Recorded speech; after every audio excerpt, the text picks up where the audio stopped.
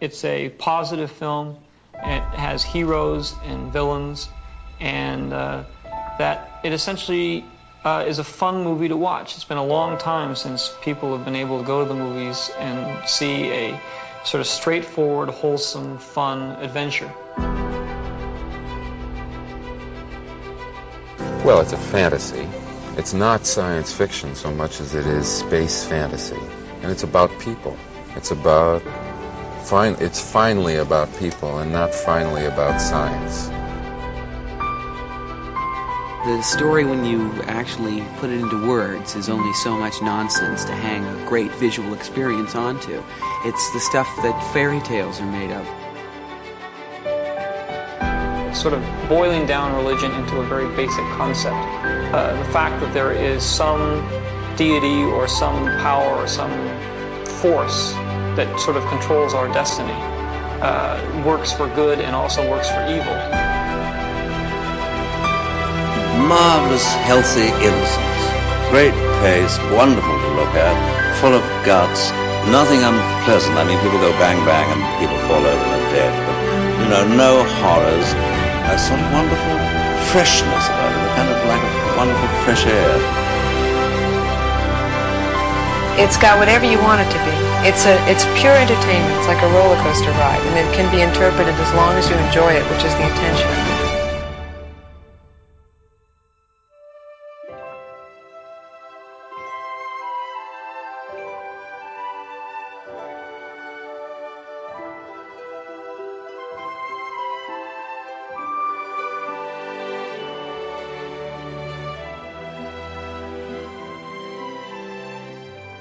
Hello, welcome back to Generation Skywalker, and we are here with The Modern Way. And joining me, as always, I have got Craig Spivey. Good evening, Craig. Good evening, Stuart. Are you all right, my friend? I am, how are you? I'm all good, mate, all good. I've also got Mark Daniels with me. Good evening, Mark. Good evening. Sound very chirpy for a Monday evening. Also got Dan Burgess. Good evening, Dan. Good evening, Stu. Good evening, everyone. And a bit of a treat returning to the team. He was someone that came up with the original concept of this with myself. It's Grant Criddle. Good evening, Grant. Good evening, Stu. Good evening, lads. And thank you for inviting me on. I'm really excited about this. I thought you were going full Jez then. I thought that was going to be the rainbow beginning. It was. I did plagiarise him a little bit there, didn't I? Well, yeah. He just sounds a little bit more dappy. But great to have you on, Grant, and back with us, sharing your wealth of knowledge. Now, first show in, you're coming in on The Modern Way, okay? Now, well, people who know you will know that you've got quite an impressive vintage collection, but where do you lie with modern? Do you buy modern? Yeah, I do, but it's probably a little bit of a different take on what I've been listening to on this show. I've really enjoyed listening to The Modern Way, by the way. I think it's a really good, fun podcast, and I do listen to a lot of modern podcasts and YouTube channels, but if you're looking at stuff that's being issued and released at the moment, I would suggest that my modern collecting is mainly focused on Hot Toys. I was collecting the 3 3/4 inch figures when they came out with The Force Awakens and Rogue One and The Last Jedi, but I've sold all that on. I was collecting the Black Series, but I wasn't into the face sculpts, so I sold all that. But obviously, Hasbro have put all the effort into rectifying that now, and I'm making some really impressive action figures. But the majority of modern stuff I'm interested in regards to a different take, is sort of stuff that I've been into over the last 30 years. I'm interested in building sort of like a cabinet that reflects my Star Wars journey, if you like. And a lot of that is modern stuff, or which would be looked at as modern stuff that came out mostly in the 90s, and then cherry picking some fantastic items that have been released over the last 20 years. When I looked at this on our show notes and actually collecting this sort of stuff, it's kind of made me realize that, that there's a split between vintage and modern. And I'm not sure if that term, I don't think the granular level, that term needs more of a granular level in terms of how things are categorized, because, there's been many phases of Star Wars now. And I wonder if that modern term could be broken down into what used to be called in the 90s as the classic line, and then the prequels and the Clone Wars. Maybe it needs more granular detail in what these things are called. So a lot of the stuff I collect modern is stuff like the 90s top cards and just some things that really stuck out to me from collecting back in that day. Nice answer, mate. And yeah, you're right. I'm quite glad you're on because I also know that you like to dabble in Power of the Force 2. And Mark is very, very angry with Power of the Force 2. It's nice to have someone on my side when it comes to that. I'll do my best, mate. Now, we always start with what we've been purchasing. You'll find, actually, I know you've been purchasing quite a bit of modern. You just mentioned Hot Toys there, and I know you love a Hot Toys. So I'm going to come to you first. What's your recent modern purchases? Let me think. The most recent has probably been the Hot Toys Luke Jedi. That came out, I think, in 2017, 2018. They've since done another, let me think now, 3 versions of him. You know, you get the Luke Endor, you get the deleted scene version as well. So that would have been the most recent one, and I'm just waiting for a email from Hot Toys to say, or from Sideshow to say that they're going to post my Qui-Gon Jinn 6-scale figure. So modern-wise, it's mostly the Hot Toys there. So that would be my most recent purchases. I picked up a theater edition 1997 Luke Jedi, still attached to its card because those bubbles are known for falling off. So I think that's where I am in the modern realm at the moment. Nice. And obviously you also picked up the Emperor quite recently from the Hot Toys line, and that's a gorgeous figure in that chair, isn't it? I believe it is. I've yet to open it. Yeah, still in your box. Yeah, still in the box, man. I've got a week off work. I'm hoping at some point to open it and put the batteries in and watch it go. Lovely. Mark, have you been dabbling? I have, but I don't want to divulge what it is until we talk about it later. So, yes, I have made some purchases, and it's relevant to today's chat we're going to have. So I won't say any more than that. That's brilliant. This is an episode 1 bit of a feature on here, so I should think he's gone dabbling in the 1999 range. Craig? Yes, I since we last spoke, I made one modern purchase, and I stumbled on it when I was putting the enhanced version of the last show together. I was Googling Christmas ornaments to kind of bring that little section to life, and I found this thing, and I thought, well, that's amazing. I loved it, and I don't know if anyone's seen it. It's the Hallmark Christmas ornament, and it's based on a behind-the-scenes image of Carrie Fisher and Peter Mayhew as Leia and Chewie. And I'm sure you've all seen the photograph where Chewie's kind of picked her up. He's got her in one arm. Carrie's got her arms around him, and she's sort of looking adoringly at him. And it's just a beautiful little thing. It's just a quirky left field kind of item. But I just thought it was just absolutely charming. So I couldn't get it anywhere in this country. Had to pay for shipping and customs and get it over from the States. But it's such a lovely thing. I've never bought a Hallmark ornament before. Yeah, I'm looking forward to it coming. I've got the little slip that says I need to pay customs on it, so it should be with me any day. But yeah, cool.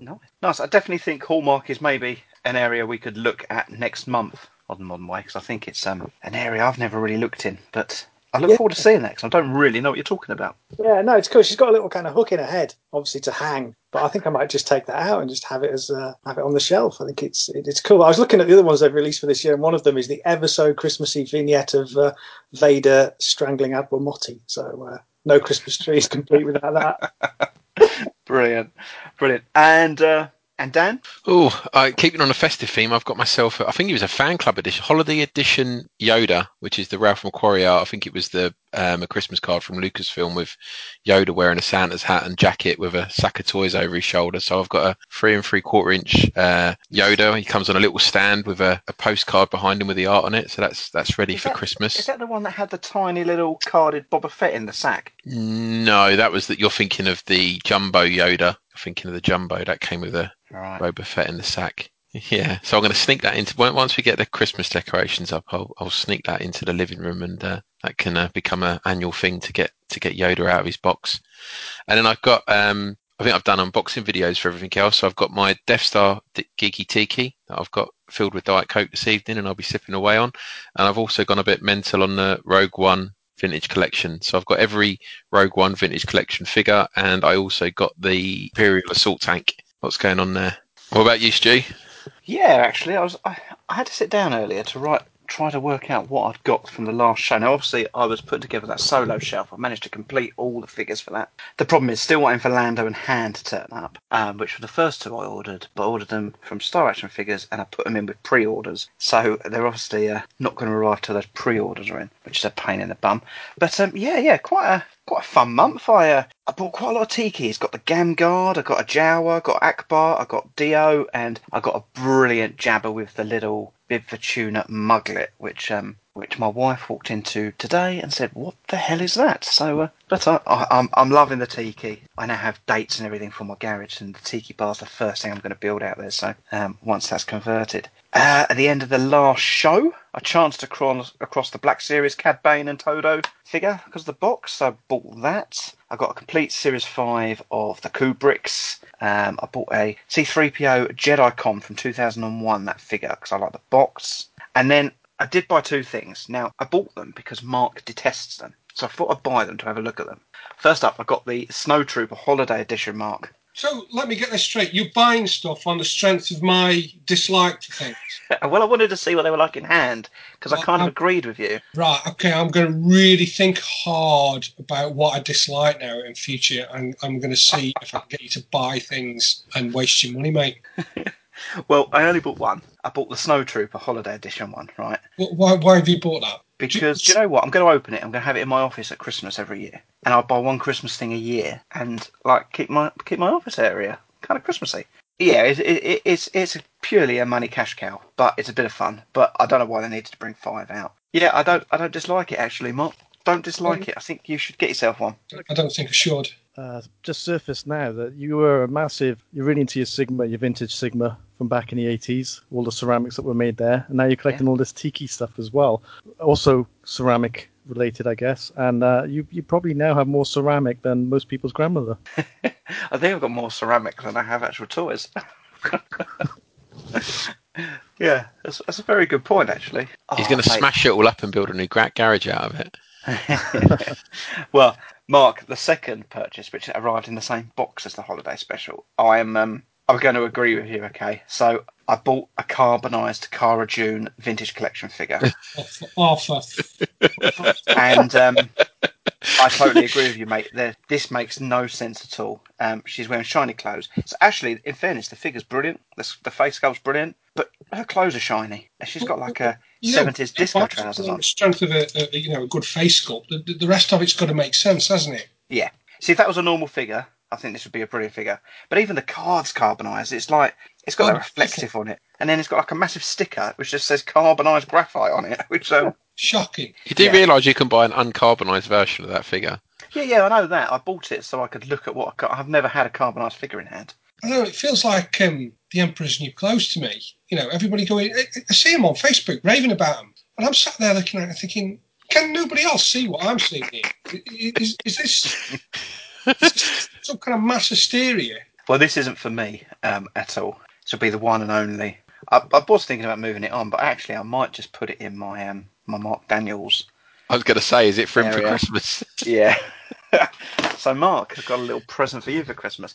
I tell you what, the only other thing I bought, actually, I nearly forgot about that, was I've got had no interest in buying the Empire Strikes Back retro line either. But I was just in Asda the other day, and Luke Bespin and Han Hoff were there.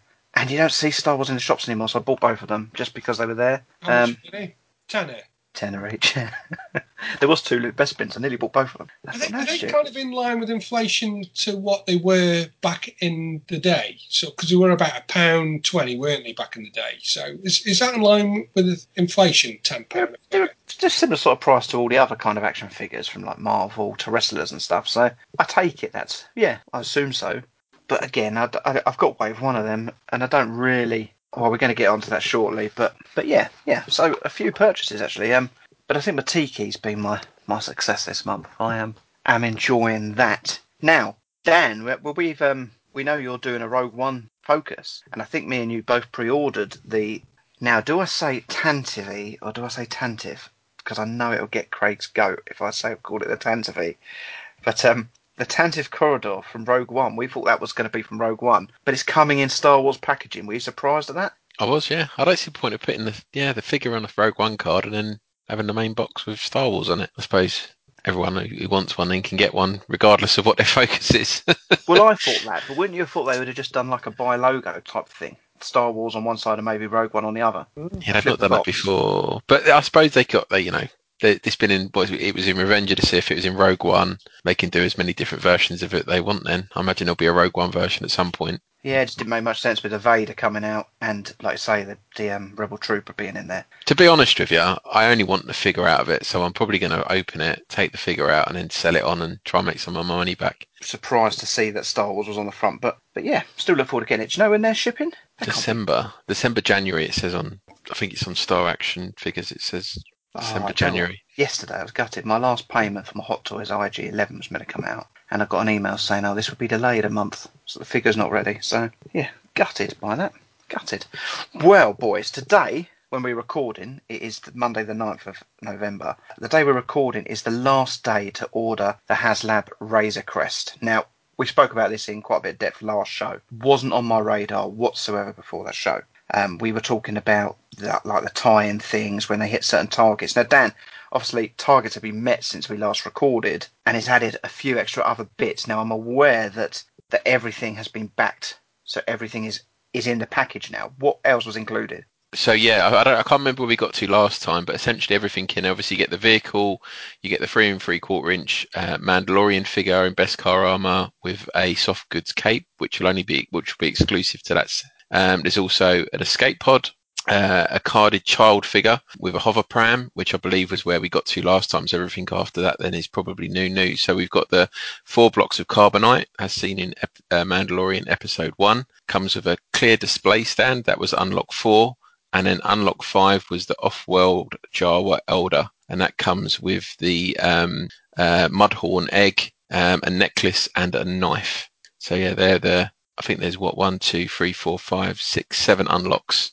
Now, we were debating on the last show what they should have included and ideas. I think it was you, Dan, actually suggested Jawas. Yeah. The carbonite blocks of some sort mentioned as well. I think that was Craig. Was everyone happy with what's been announced? Was it as expected? I think the surprise for me was the stand. I actually really like the stand, and that's what's pushed me over the edge and got me to pull the trigger on it, to be fair, because it's a much better way of displaying it if you can not just have it sitting flat on a shelf somewhere. And Mark, last month when we were looking at the images of this, it was prototype. There was no colour on it. We've now seen this, what it's going to look like when it's finished. What are your thoughts on it? The actual Razor Crest is it's not like the Falcon in the fact that it looks like it's been made up of different hull plates, like different coloured hull plates. So despite its age, its obvious age, and its kind of similar kind of era as the Falcon, it looks a lot newer in some ways. So it's got this kind of silver paint job, apart from that yellow sort of chipped graphics that it's got down the top and down the side. So it was always going to be rather sort of, I don't know whether a boring paint job is the right way, but it looks good. It looks very close to the ship. And then on the inside, we've got like this kind of bluey grey tone. So when you take all the panels off, there's this contrast. So if you're going to have this thing on display and have the ramps down and the engine, the cowlings off the engine, displayed, there will be some contrasting colour there, but it is a silver chunk of plastic. I think they've done a cracking job on it. I really do. Well, that leads us into then. So this wasn't on my radar. If you'd asked me before we recorded the last show, I would have put myself at about 5%. Within 12 hours of the last show being recorded, I had backed it, all in on it, no regrets on it, really excited for it. Now, I'm going to go round. Dan, you have just said that it's made you tip over the edge. Now, the last show, you were having none of it because you were saying it was going to end up in the loft. Have you decided where you're going to put it? I think I'm going to I've got my Deltoffs and my helmets on, so I think I'm going to do something different with those and have it up there. I am quite limited on space, but I'm trying to be inventive. I've got a few months to figure it out till it gets here. But yeah, I mean, the episode. I mean, when we're recording this, the episode on Friday, the Razor Crest plays quite a big part on that, and I think that's what helped push it over the edge. And I'm wondering if that was planned by Hasbro to sell a few more of these. But yeah, it's a fantastic ship, and I think Mark's been, similar to what he's been saying this evening. He's been kind of having some commentary on the little thread we've got going, and talking about what an iconic ship it's going to be. And I can see it. It's such a good show, and I think it's definitely going to be a piece that I think is going to be around for a while, and people are going to talk about for a while. I can't see him re-releasing this every year. Not with this level of detail, anyways. And Mark, you were, I think, on the last show, you said, I will definitely be purchasing this, pull the trigger of this. Have you? Absolutely. I waited till the last minute to do it, but I was always going to buy it because I think a few people have been moaning about the price of it, but I think when you actually weigh it up, literally, I think it's not a bad deal, really, for all the bits and pieces you get with it. It's a huge chunk. I can't wait to see the box. That's really going to be exciting to see, because I'm one of these people that I will either get it out of the box and put it on display and maybe use the stand and display it that way, and then maybe flat pack the box and keep that away from it, or I will leave it in the box and just mint complete as it comes. But yeah, I'm very excited to get it. It's been a long time since I've been this excited about buying something brand new. Normally it's vintage stuff, but it's great to be excited to buy new Star Wars stuff for a change. I can't wait until we do like a review of 2020, mate, because that first show when you said you hate modern, I don't know what I'm doing here, and the things you've bought this year, it's been an incredible turnaround. But I think this it's in my hat, mate. Yeah, I think this is a good choice to eat your hat with, mate. I think it's brilliant. Yeah, no, it is good. That leads on to Craig. Now, Craig, you said that space was the determining factor last month. Is that still the case? Dan said that as well, to be fair. Yeah, I mean, to be fair, I would have nowhere to put it. Do you know what? I totally see the appeal of it. It's it's really nice to hear you guys get excited, and I can enjoy it through you, but it's just not kind of where my collection is or where it's going. I think in days gone by, being able to share the joy of owning it with the kids might have just tipped me over, but they're just getting a bit old for that stuff now. So yeah, I will enjoy the Hasbro Razor Crest from afar. Oh mate, you're welcome down mine. You can fly around my back garden, okay? Excellent. And Grant, so you do have quite a big collecting area, and I've known you to buy enormous things, 7-foot Darth Maul statues and Pizza Hut. Does this appeal to you? Not quite. I will say it is funny seeing or listening to Mark over the last couple of months, being a devout vintage fan. And right now, when I listen to him, I know how Padme feels when she's on Mustafar with Anakin. I just don't recognize him at all. So it's funny to listen to the changes that are going on here. I'm happy that that people got excited about this, like they did with the sail barge. I've heard criticisms of the HasLab model, but I can't actually remember them anymore. But I know that there is some criticisms. I just hope that the model means that people who want them can get them. But it's not for me. If they did the Mantis, which was out of Jedi Fallen Order, so if you look at the Razor Crest, is a bit like a van and a A-10 tank buster. The Mantis is a bit more like a luxury yacht. If they did that, because there isn't that much Jedi Fallen Order merchandise out there, I could be tempted with that. Do you think they'll do that? It's a bit niche, isn't it? It is, but it's probably my favourite design in the modern era.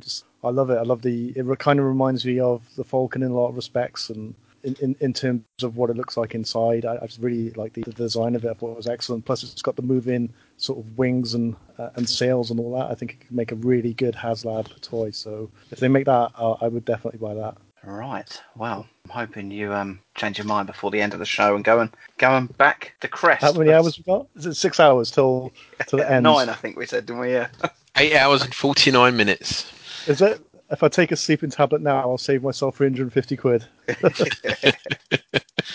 Yeah, well, so three backed it, 2 haven't, and there are the reasons. So definitely looking forward to some unboxing videos of that. Earlier this week on Monday, the Razor Crest HasLab campaign came to a stunning conclusion. So it was, soup to nuts. The entire campaign was so exciting. Really just congratulations and kudos to you, the fans. This was all you guys. You guys backed this. You made it happen. You drove it to be the the biggest HasLab campaign that Hasbro's ever done, which is just speaks to the passion and the strength of your fandom. So congratulations and kudos. But going back to the beginning, obviously PulseCon is where we launched that. It was a fantastic launch, backed in 26 hours. So again, the barge from a couple years ago, it was a up and down campaign. A lot of sleepless nights over that one. This one, 26 hours, we blinked and it was funded, which was fantastic. And you guys were able to come along on the development journey, which was great. So obviously we launched with digital renders. You're seeing a hero image here. We were able to then kind of take you along, and we had that live stream in early October where we revealed the physical gray model, and now you're seeing the fully decoed model on screen. We were able to launch that on the Mando Mondays launch. So beautiful. Chris and the team did such a great job with it. But the campaign was great. We had tiered offerings for the first time in a Star Wars campaign. We had an escape pod, a Carded the Child.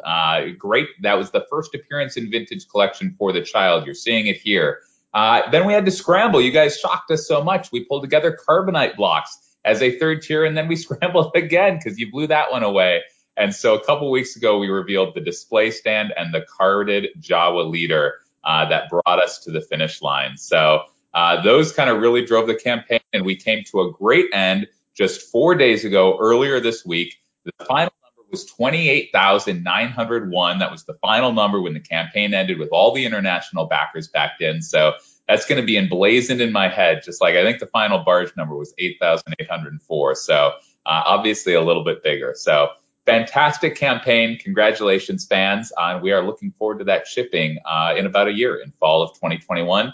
And the sky's the limit. So can't wait to see what's next. So moving on to topic one for the month, and the last couple of months we have had so many announcements made that these shows have been inundated with new things. Now, there is new things this month, but not as much as previous months. But something we did get, I just mentioned the retro figures in the intro. We had a Star Wars line and we had an Empire Strikes Back line. But they have announced that we're going to be getting a third wave, but this time from The Mandalorian, which I didn't see this coming. I have backed and pre-ordered these because I kind of like them. So, Mark, first of all, can you take us through the range of figures? I think there's 7 and then a special with a game, which we'll be talking about a bit later. I agree, mate. I mean, these are completely left field, aren't they, for Hasbro? Did not see these coming at all, considering that we haven't had any sequel figures or prequel figures. To do Star Wars Empire, and then suddenly, boom, here comes The Mandalorian. And the first wave, we've got The Mandalorian, Queel, I think that's how you pronounce it, IG-11, which looks like it's just a straight IG-88 classic vintage IG-88 3 3/4 inch mould with the bandoilers changed, and it even looks like it's got a vintage looking IG-88 rifle with it as well. So there's that figure. We've got Cara Dune, Greef Karga, Moff Gideon, and the child with a little pram, a levitating pram with a little tiny frog with it as well. So yeah, good first wave, and the secret figure as well, which comes with a game which we'll look at in a bit. Now, I'm sure you're like me, Mark, and I'm sure you'd agree straight away. Cara Dune would look much better if she was shiny. I'm so glad they didn't go down that road, mate. I really am. There's still time. I'm with you. I backed him. I loved him as soon as I saw him. Yeah, I think one of you boys put him into our group, and it was like late at night, and I think I sat up in bed half asleep and just pre-ordered and then just put my head back down. That's how you need to order modern stuff, I think. These have actually had quite a mixed review across groups. I've seen people really loving them. I've seen people absolutely despising them. So what are our thoughts on these? I love them. I think they're great. I think they've hit the nail on the head with the retro. I don't understand people moaning about there's not many colours, the sculpting's poor, I don't like those capes. That's what the Black Series is for. That's what the Vintage Collection is for. This is the Retro Collection. They're made to look like they were made and sculpted back in the 70s and 80s. And I think they've got it absolutely right. I think the Queel looks fantastic. And I love the vinyl capes, because that takes you straight back to that vintage era. I think they're great, and I can't wait to see the card art for these. It's going to be brilliant, and I'm going to put them in case. I'm going to get some cases off Christian at GW Acrylic, and I'm going to have them on display right next to my Razor Crest. Nice. I like that. I really like the Quill figure, actually. I think he's my favourite. What about you, Craig? I don't detest them at all. I think they're nice. I think they're a fun little novelty, aren't they? They're not something I would kind of jump on particularly. I think there's too much of I don't know where they'd fit. I probably overthink these things. I should take your approach to and just go, they're fun, I'll buy them. But yeah, I think, as Mark says, completely left field, and kind of almost, out on a limb there with the most newest bit of kind of Star Wars content aping the original. And I'm hoping that they'll go in and fill the gaps. I think if they'd have approached these more like they do with like Black Series and the way they release those, or they've got, a prequel figure, a sequel figure, somebody from the TV show, and they started to sort of drip them in, I might get lured in a bit more. But to suddenly kind of land a kind of whole cast of characters from The Mandalorian, you're going to go for it or you're not, are you? So that's my view. Dan, first of all, I think Mark just touched on it. One of the biggest grumbles I'd seen was that they're using vinyl capes rather than soft goods and removable helmets that we had saw in the vintage era. Does that mean anything to you, or are you happy with the way they are? When I first saw it, I don't like the fact the Mandalorian's wearing a cape. I know he wears a cape in the show, but it's not really very prominent. I was looking at some of the Black Series ones, and he has got a cape, and it's just kind of slung over his shoulder, and kind of want to get one to get out of his box and take the cape off of him and have one on display without the cape and one with. I think the Grief Karga and the Moff Gideon, yeah, they look great. It's just the only one that's a little bit questionable, I think, is the Mandalorian. I've kind of softened on that. I have ordered them. I think they look fantastic, and I just wish they did this 20, 30 years ago and carried the line on as it was, when Power of the Force finished the original one, and kind of stuck with the packaging and the figure styling. So I would have certainly been buying a lot more back then than I did. Grant, I think me and you have actually had this conversation off air and whatnot, that we had the Star Wars and the Empire releases, and they went with cards of the characters that we'd already seen, apart from the ones that were tied in with the board games. Do you think they should have gone down this route instead? What would you have gone with? I'm not a fan, unfortunately. I would have liked to have seen, we've already had the figures that they reissued, and these are reproductions of those, which I'm not a fan of. And I think it was a wasted opportunity to have, you could still issue things like Luke Bespin, but have a Luke Bespin figure that,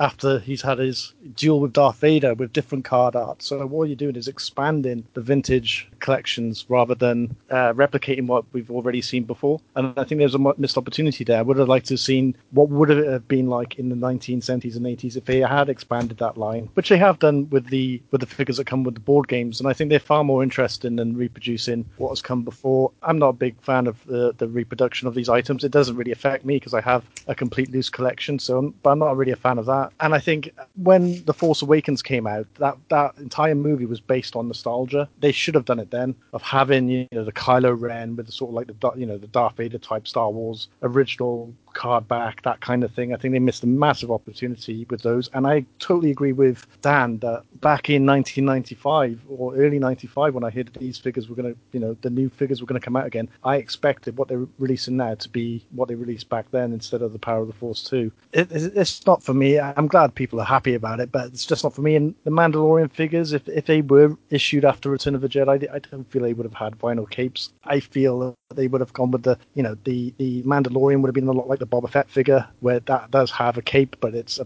plastic mold. And I also think that they have too much detail. I mean, if you look at, it's reverse what the criticism that Mark had. I think they've got too much color and detail. I think if you look at something like the vintage AT-AT Commander face, it is basically, two dots on a plastic face. I think they're good, and I'm glad people like them. It's probably just 20 years too late for me. If it was 20 years ago, I probably would have gone mental, or I'm subconsciously repressing myself because I know that if I buy one of these, it's going to cost me a fortune, so who knows. And Craig, so first of all, when are these figures going to be available? I know they've been up for pre-order, and how much will they cost us in the UK? Because I believe you can buy them individually or as a complete set. Yeah, I don't think people are going to struggle to get hold of these. Lots of people online seem to be carrying them. Star Action Figures, Forbidden Planet, Savvy, Indie Toys, My Geek Box, Kapow Toys.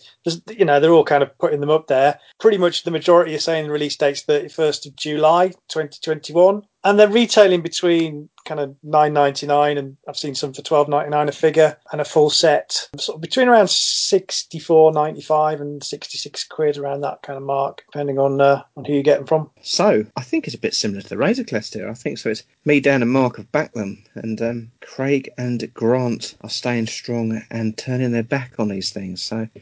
It is nice to see that the 3 3/4 line, I mean, I believe it was one of your earlier episodes that there was concern that this line was dying out and the Black Series would take over. So it is nice to see that the 3 3/4 line still gets a lot of love. And people seem generally excited by all this. So I think that's a great thing.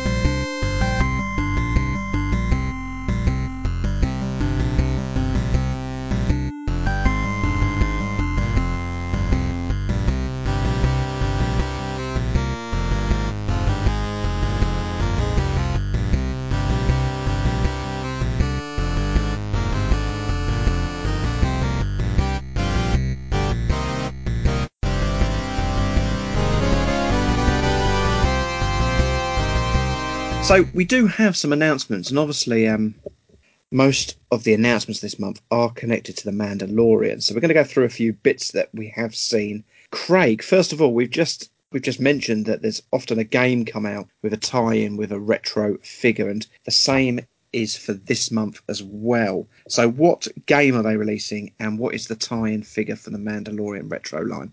Yes, obviously the retro line up to this point has had old games it's been able to call upon to reissue with figures. The Mandalorian obviously doesn't have that. So what have they done? They've created another version of Mandalorian Monopoly. So in a previous show we discussed the Child Monopoly, and that went down like a bucket of cold sick. And this is a slightly more kind of adult take on Monopoly, and is a way of Hasbro to, because obviously the most interest for this will come from the fact that it's packed with a figure, and the figure is the Remnant Stormtrooper. So it's the classic vintage Stormtrooper mould that we know and love, but he's just a bit grubby. We're all going to want him if we are putting that run together, so they will sell a few games of Monopoly on the back of that. The game itself, it's a nice box. I think it's got a pretty decent attempt at the kind of forged metal effect that so often you see these things done in Photoshop. They're pretty unconvincing, but it's quite a nice looking metallic box. It's not a window box showing the figure. So if you think about the Death Star game and the Hoth game, they kind of constructed those with a window so you could see the figure inside. So they haven't done that this time. And essentially the gameplay is, the property trading game we all know and love or hate, with a bit of a twist. So they've done some development on the gameplay. So I'll read you the blurb that comes with the product. Imagine traveling around a dangerous galaxy where Imperial enemies threaten the safety of the child. Players can play as the Mandalorian, Cara Dune, IG-88 or Queel. Child token lets players access their character's special ability as well as the child's unique ability.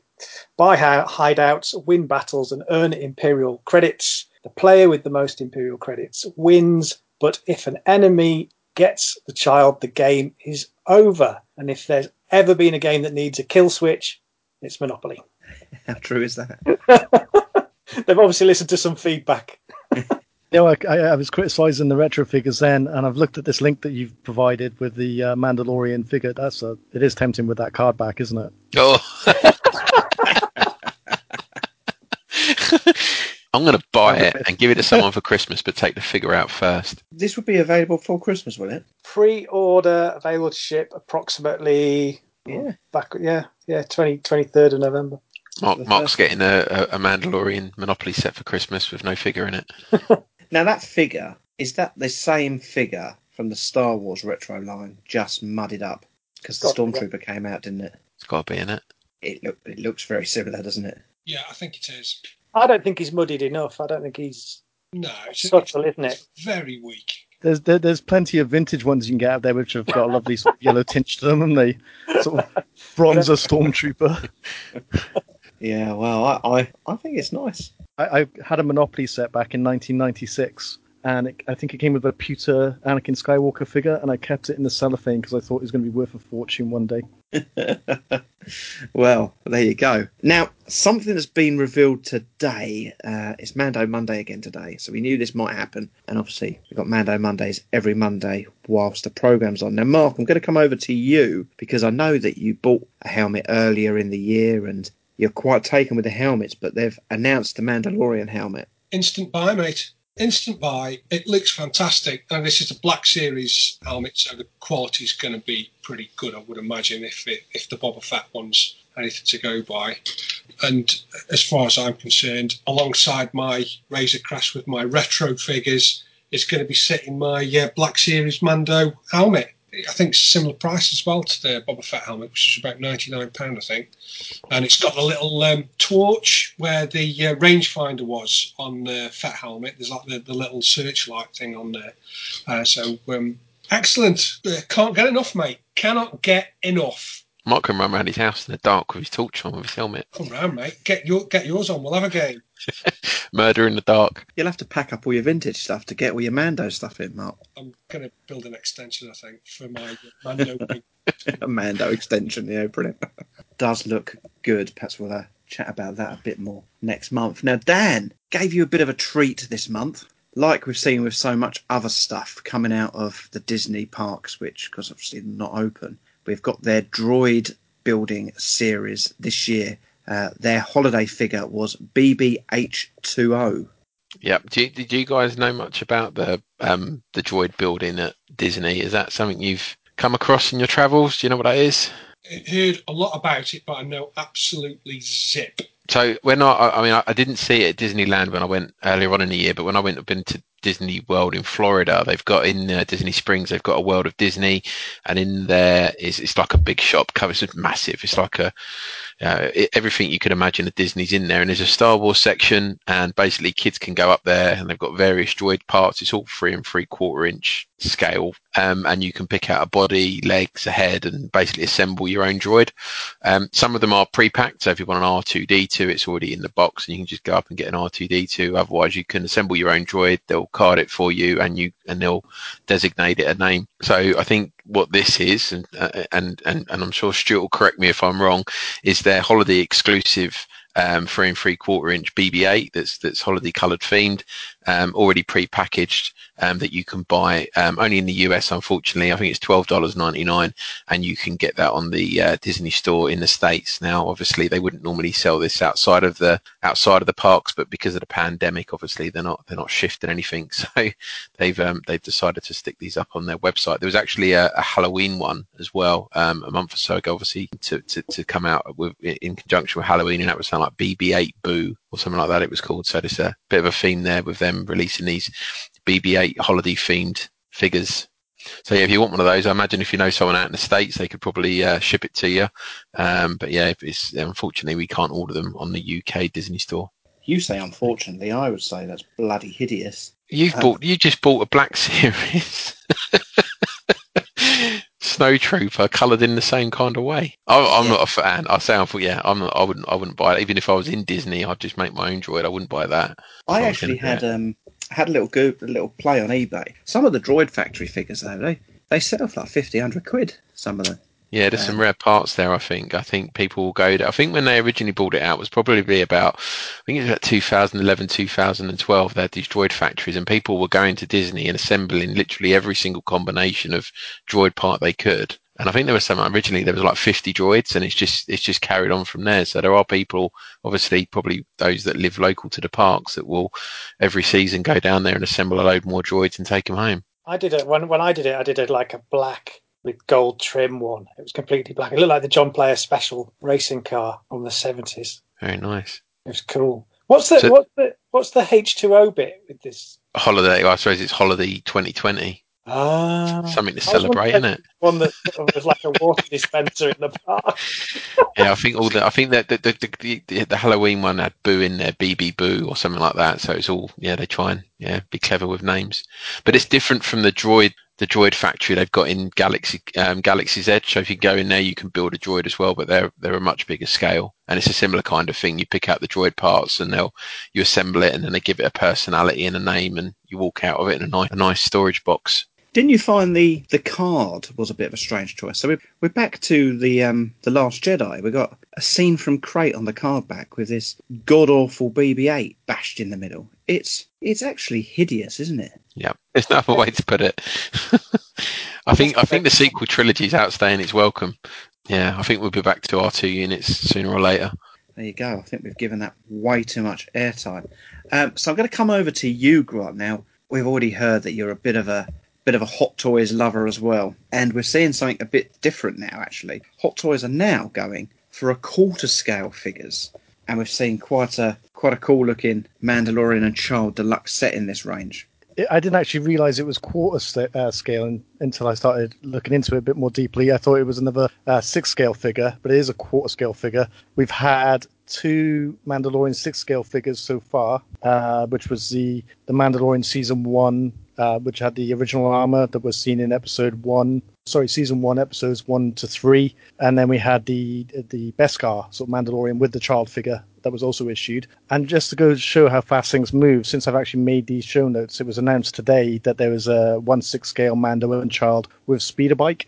So things are moving fast, but this is a quarter scale figure, which is obviously a lot bigger. Just to go to show you the difference, if you're looking at buying a standard 6-scale original Mandalorian in the original armor, you're looking at £190. This is going to be £513. It does get a lot confusing because there's not just Hot Toys that make the quarter scale. Sideshow do it, but also a lot of other companies do it, and it's quite the rabbit hole to actually go down. And also a lot of the quarter scale figures seem to be statues rather than action figures. Hot Toys has done this before. They've done it with the Boba Fett figure, so I think they could have used some of the elements of that Boba Fett figure. I think it's a lot easier for them to make Mandalorian figures if they've already issued the Boba Fett figure. They also did a Darth Vader one with the removable helmet, which is absolutely fantastic. And now the child figure that actually comes with this in the the hover pram. Which I heard you say earlier, Dan. That's a new word for me today. Hover pram. So this is the deluxe set that comes with the child and the Mando figure, and it also comes with the base. So it's huge, but it has lots of gimmicks in which to play by. The base has the sort of mythosaur Mandalorian symbol. I think you guys are all familiar with that. It's with the skull and the tusks. It has a destroyed IG-11 bust, which has detonated its thermal detonator. This is all underneath the base of where the figure stands.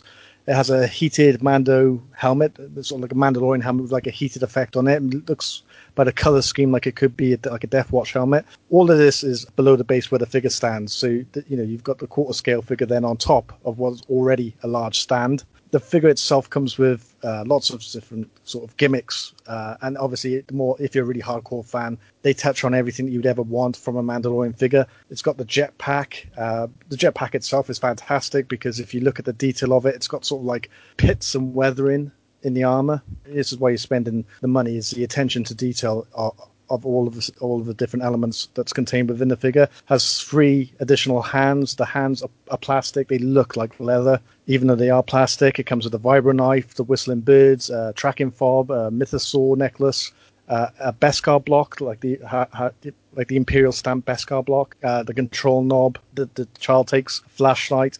The child itself comes with alternative hands, alternative head, ears, a hover pram, the new word. The head sculpt on the child is fantastic on both of their heads. The hover pram itself is actually the one from the first 3 episodes. So it's not the one that Quill makes, which would go with the Beskar armor. It's actually the one when he's in his sort of the original army he had. The rest of the base is built up of parts of the E-Web cannon, what we would know from vintage fans as being the tripod laser cannon. The cannon itself is removable, so you can have the Mandalorian hold the cannon like he did in the last episode of the first season.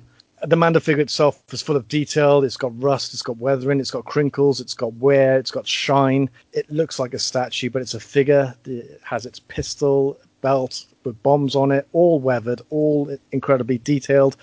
The best skull is what I believe is plastic. It looks like metal.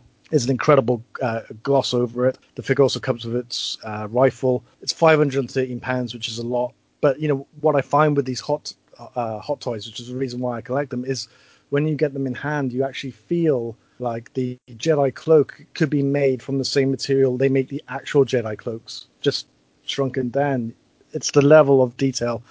And all those tiny little fanboy gimmicks, that's what you're paying for. That's where the premium price is. Yes, it's £513, but this is a centerpiece. This is what's good. If you show someone your collection, this is what's going to draw their eyes. So it is expensive. You are paying for an enormous amount of quality there. And I mean, I love it, but there's also another 3 different Mando figures to choose from, plus different Childs to choose from, and all the other figures from the Mandalorian series. So yeah, it's expensive, but it's a centerpiece. I mean, there are other ones out there. I saw the Darth Maul. I think Sideshow did Darth Maul. I saw that in Chicago when we were out there in 2019. That was a quarter scale figure. Phenomenal. Absolutely beautiful. Just the head of Darth Maul looked like it was made of skin. You had that all kind of blemishes that you would have with skin. That level of detail is what you're paying for. And for me, it's a fanboy. It's beyond a fanboy dream. I wouldn't have come up with something that looks this good. I wouldn't expect things to look this good. It's a fantastic piece, and these are notorious for selling out, so they will sell them. On the secondary market, then you're looking at big money. The base is beautiful, isn't it? The underbit. It's incredible. They all are, to be honest with you. Like the Boba Fett, he's sort of standing on a skiff. The Darth Vader one has got the like an Imperial platform. I believe that lights up.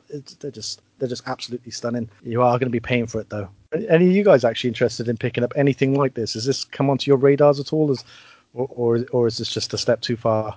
I'm yet to break my Hot Toys cherry. That is super nice. The only thing I'd say on the base is it looks the whole thing. I'm flicking through the photos on Sideshow now, and then there's one particular picture where the Mando's standing on top of the stand, and he's got the Baby Yoda off to his left in the hover pram, and it's got all this amazing detail, and then there's this crappy plastic stick that's holding the Baby Yoda up in his hover pram. It really lets it down for me. That I know there's obviously so much you can do to make something look like it's levitating, but yeah. Just imagine if he did magnets for that, Dan. That would be would that break? Would that open the wallet if it was just hovering there on magnets? To be honest with you, it's not a deal breaker anyway. I think looking at what's there, all the various. I mean, just looking even at the Mudhorn insignia on his shoulder plate, and just going through it, it's amazing. Yeah, I'd spend £500 on that, even if it did come with a little plastic stick. But that's probably my only criticism from the photos.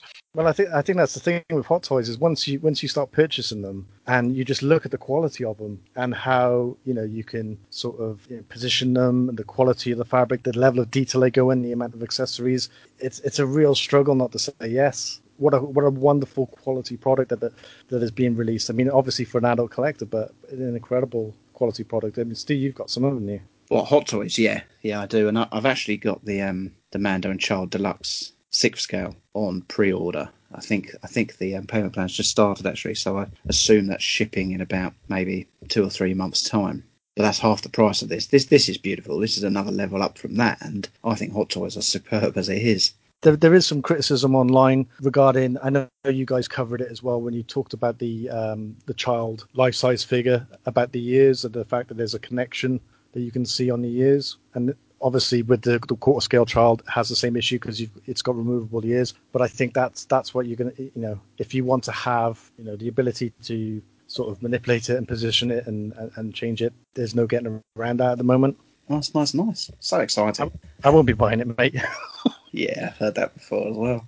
Staying on Hot Toys, Craig, also another Mando announcement was the Death Watch Mandalorian. Yeah, how do I follow that? I mean, we've discussed a lot of Mandalorians and clones and armoured 6 scale figures by Hot Toys over the past few shows. And this is, a continuation of that. It's the Mandalorian that rescues the young Din Djarin in the episode. His origins are revealed as he's rescued.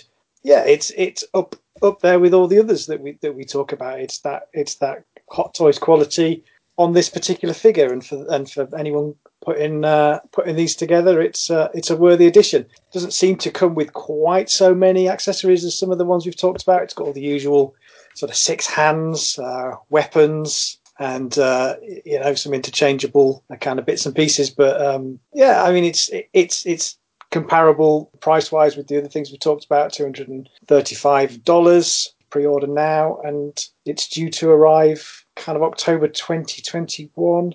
That's part of a year away. Yeah, we could order it now and receive it as the HasLab Razor Crest comes out. I think a nice Hot Toys Mando alongside your Razor Crest and your retro line and your helmet would look amazing. Well, mate, in for a penny, in for a pound. Or in for £500 at this rate. Yeah, they are great. Mark, we're going to stay on, well, not Hot Toys, but Sideshow also. They've gone with Moff Gideon as an early choice. What do you think of this? Because Sideshow are always renowned for being not quite as good as a Hot Toy, but I think they're closing that gap at times. To be fair, there's not a lot of detail at the moment on this figure, other than a couple of press shots. But from what I've seen, the level of detail and the composition of this figure is fantastic.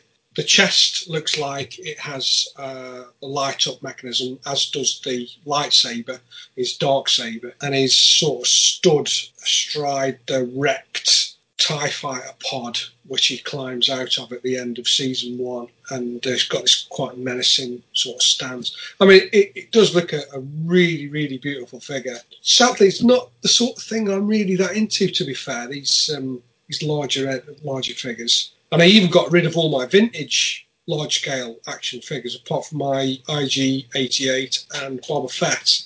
I don't connect with them quite as much as I do the smaller end of the scale. So, and don't get me wrong, I don't think they're crap or, not anything against them. I think they're absolutely beautiful.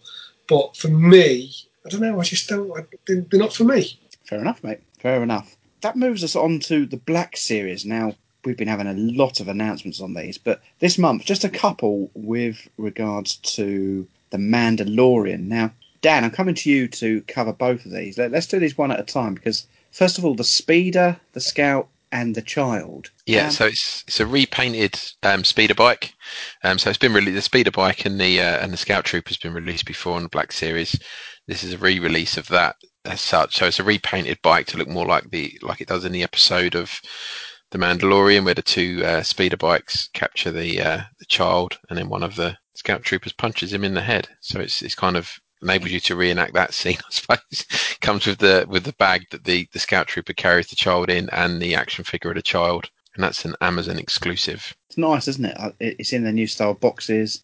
Yeah, it's got a nice stand as well, so it's kind of got the gravelly landscape. I think it's at Navarro, the planet. It's got the gravelly landscape of Navarro, so you can set it up nicely. It looks good. I would say that's quite a classy looking Black Series piece, that one. Now the next one, which is quite interesting. Now this is Mando with his helmet off, and what do you think about this? What, the figure himself? Explain what it is, but yeah, I'd like to talk about his face sculpt in a minute. Yeah, but perhaps just give us an overview of what we're looking at first. So it's the Mandalorian and Child build-up pack. So it looks like it's got the same body as the Mandalorian figure that's already been released in Beskar, except for his helmet comes off. It comes with a backpack, another hover pram on a nice plastic base you can stand it on, some pieces of Beskar, a homing fob, and the Mandalorian's rifle, and then also the child himself. So yeah, they're calling them build-up packs. I know Mark's going to talk about a vintage collection one in a moment, but yeah, it's both figures in one pack. His face has had quite a lot of online comments. Yeah, he's got a big old chin, hasn't he, and no neck. Now, has this been made with like the latest technology? These face scans, because this doesn't look right to me. I mean, the top half of his face does, yeah. It's the chin, isn't it? I think it's the chin that lets. I mean, I'm looking at the photo online, and it's a little bit pixelated, but yeah, he's not quite right, is he? No. I really feel for Pedro Pascal over this. I mean, if the rumours are true, he's kind of struggled with acting without his face on screen for a lot of this project, and then he gets this as his action figure. It probably just goes to show that make sure you finished eating and swallowing before you have your face scan. I think the problem, some of it might come from just fitting the helmet over his head. I mean, I don't know if you've in action figures in the past. Certainly, when I had 3 3/4 inch, when you try to take the helmet off of a figure and lump it on, normally the figure doesn't look quite right, just so the helmet fits on his head. But his head looks quite big. I get what you're saying about that. You'd expect his head to look a bit smaller. It's 1,000 times better than that Poe Dameron figure from 5 years ago. I love the new box artwork though. I think that with the illustration on the side looks fantastic. So tempted by all this. I think both of these are great. Oh, I've pre-ordered it, by the way. The Mandalorian one, by the way, from Smiths. You can only get them at Smiths. They're still. They did come down for a while, but they're still up for pre-order at the moment. Nice. How much are they, Dan? The Mandalorian Child, I think that was 35, and I think the Speeder Bike set was 50, but that's sold out at the moment. But Amazon are normally all over the shop with this kind of thing, so it may well come back up. It's a lot cheaper than a quarter scale hot toy, isn't it? Well, that's the thing, isn't it? Yeah, a hot toy wouldn't have a Pedro Pascal look like he's chewing a wasp, though, would they? Yeah, don't forget. Maybe this is. I mean, it's due out in a couple of weeks. I think at the end of the month they're due to land, so they're not long to wait for them. But you kind of always hope is it a prototype photo and the finished article will look better. To be fair, mate, weeks. Yeah, I think you're going to have to actually open it and take the helmet off. Mark, coming over to you. So the vintage collection, we've had, I think I counted 5, is it? 5 announcements? Well, I'll let you just run through these and what they have announced. So, yeah, kicking off with The Mandalorian. There seem to be an awful lot of Mandalorian figures floating around at the moment. And this recent announcement has got no less than 2 figures. And the first one being just what I would class as a bog standard Mandalorian figure with a rifle and a pistol. And card art, I would say 50% of collecting toys today is as much about the packaging as it is the figure or the toy or whatever. To me, on this particular card, they've just gone with the most dullest image they could possibly have found. I mean, of all the press photography and all the compositions they could have gone for, they've gone for something really dull and dark. And it reminds me of, like the pictures of like Walrus Man and really poor card art from the vintage era. It reminds me of one of those sort of images, really, really sort of half-arsed. They could have done something so much better. But yeah, the first one, The Mandalorian, it looks pretty good. Figure looks okay. Second one is Moff Gideon. And again, I think they've actually done a really good job on his facial sculpt on this one, and they've got a much better image for the card on this particular figure than they have the Mandalorian. They've quite dramatic, and he's got his dark saber all lit up, so it does look fantastic. And he's on a red background as well, which obviously sort of emulates the whole sort of Sith and Empire vibe. So we've got that. The other thing I need to point out as well, and Dan, I'm hoping you're going to back me up on this, mate, but the logo, whoever's done that logo, the Star Wars Mandalorian logo at the top of the figure wants shooting, because it looks bloody awful. I agree. There's guys online, custard guys, who are doing their own card backs, who are using the actual Mandalorian logo from the show, and it looks so much better. The Star Wars part of the logo needs to be a lot smaller, in my opinion, and you could probably have Star and Wars up and, Star above, Wars below, and the Mandalorian, the size that it is, I think the composition would work much better, but it looks bloody awful. Anyway, I digress. Let's go on to the third one, which is the Armourer, and I think we've got to agree on this, that the Armourer is one of the best characters out of the series. She is just absolutely brilliant, really cool looking figure, and again, card art fantastic, looks really, really good. And then we've got Din Djarin and the Child, which goes back to what Dan was talking about, these build-up figures where we've got like 2 figures in one pack, and it comes with the little ice cream maker thing. Is it Catanto or something? Is it called yeah? I don't know, mate, but it is an ice cream maker. It's the same one as that Wilro Hood was carrying around on Bespin. The face sculpt on that, though, Mark, is worse than the Black Series one, isn't it? I think that's just how he looks, guys. Oh, God, yeah. I saw him in that. This is like post Game of Thrones where he got his head smashed in. Yeah, it doesn't do him any favours, does it?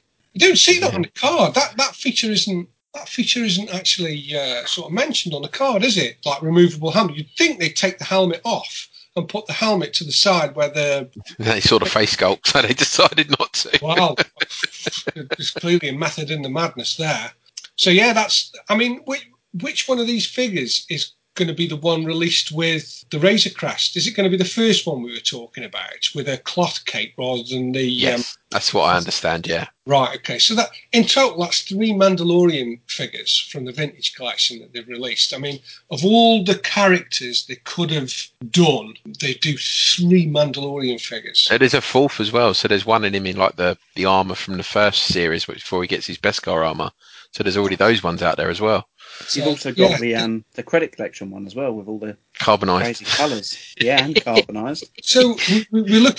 I mean, the Mandalorian is looking to be the latest Clone Trooper for the Vintage Collection, isn't he? You know, different versions of the Clone Trooper, different versions of the Mandalorian. You know, let's see a bit of variation, I reckon. And then finally is this is nice. This is the vintage era Boba Fett from Return of the Jedi, and with the classic desert scene, what's classed as the desert scene card art, and the detail on this is absolutely brilliant. I don't collect Jedi stuff, but I'm very, very tempted to pick this up if I see it. The detail on the figure, and it's just great, absolutely fantastic. Love it.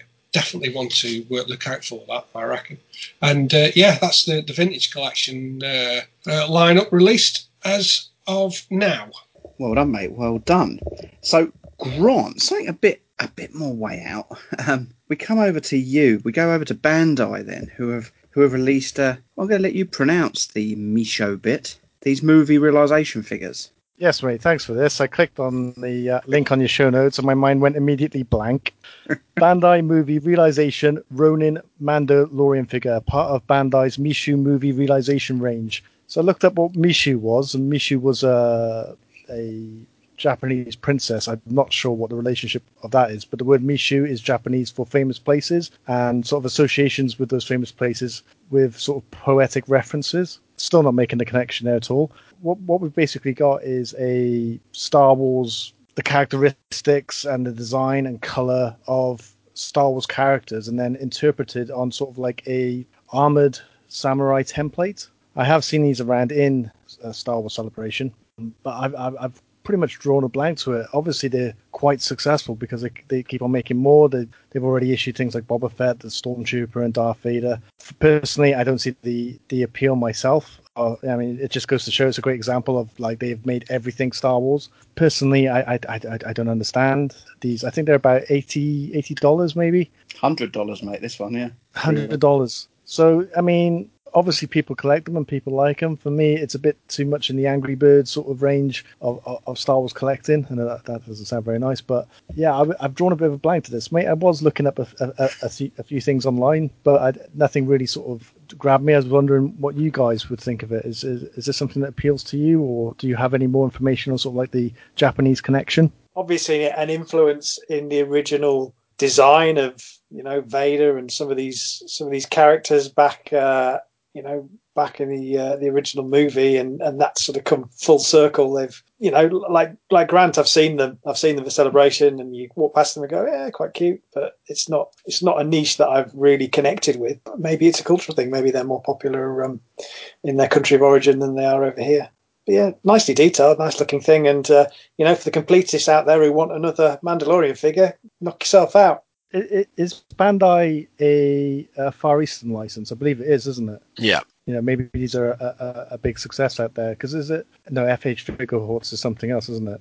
SH Figure Arts. They do, but they're similar. Yeah, Japanese figures and exclusive to out there. But yeah, Bandai is a Japanese company. I mean, we've seen these for years, haven't we? I think there's been Vader's, Darth Maul's, Stormtrooper versions, all done in kind of a samurai style. I just think that, like Craig said, that the helmets all lend themselves to that that style. Yeah, I think maybe. I mean, I've only seen stacks of boxes of them in Celebration. Maybe if you have them in hand, I believe that they're the 1/6 scale figures. Maybe in hand that there's something appealing there. Yeah, Forbidden Planet have them on display in their cabinets alongside all the Hot Toys. They do look nice. I wouldn't buy them either. They're not for me, but yeah, they do look nice. Yeah, my mind drew a blank when I clicked on the link. I didn't know what it was, to be honest, Stu, and I was like, oh, no idea at all. Yeah, make everything Star Wars, eh? Okay, then we'll move on swiftly from that. Then, Dan, we come over to you as well. The Diamond Select 7-inch figures. Now, I noticed there have been posts announcing that they were now being found in the Disney stores. What are these things? So it's quite a quick. I was looking on. I think it was Jedi Temple Archive. So I don't think they were announced until like the 23rd of October. So they were kind of announced and then released in the Disney stores pretty much immediately after. I don't think they're over here yet. I think they're just in the States. I've not seen anyone posting that they've come out over here yet. I've checked the website this afternoon and couldn't find anything. So I suppose I'm a little bit concerned about these because I'm a bit worried that they're going to be the replacement for the Elite series. So it looks like Disney have gone into partnership with Diamond Select, who, if you don't know, were previously Gentle Giant. So they bought out Gentle Giant, who used to do all the busts and the jumbo figures and all that kind of stuff.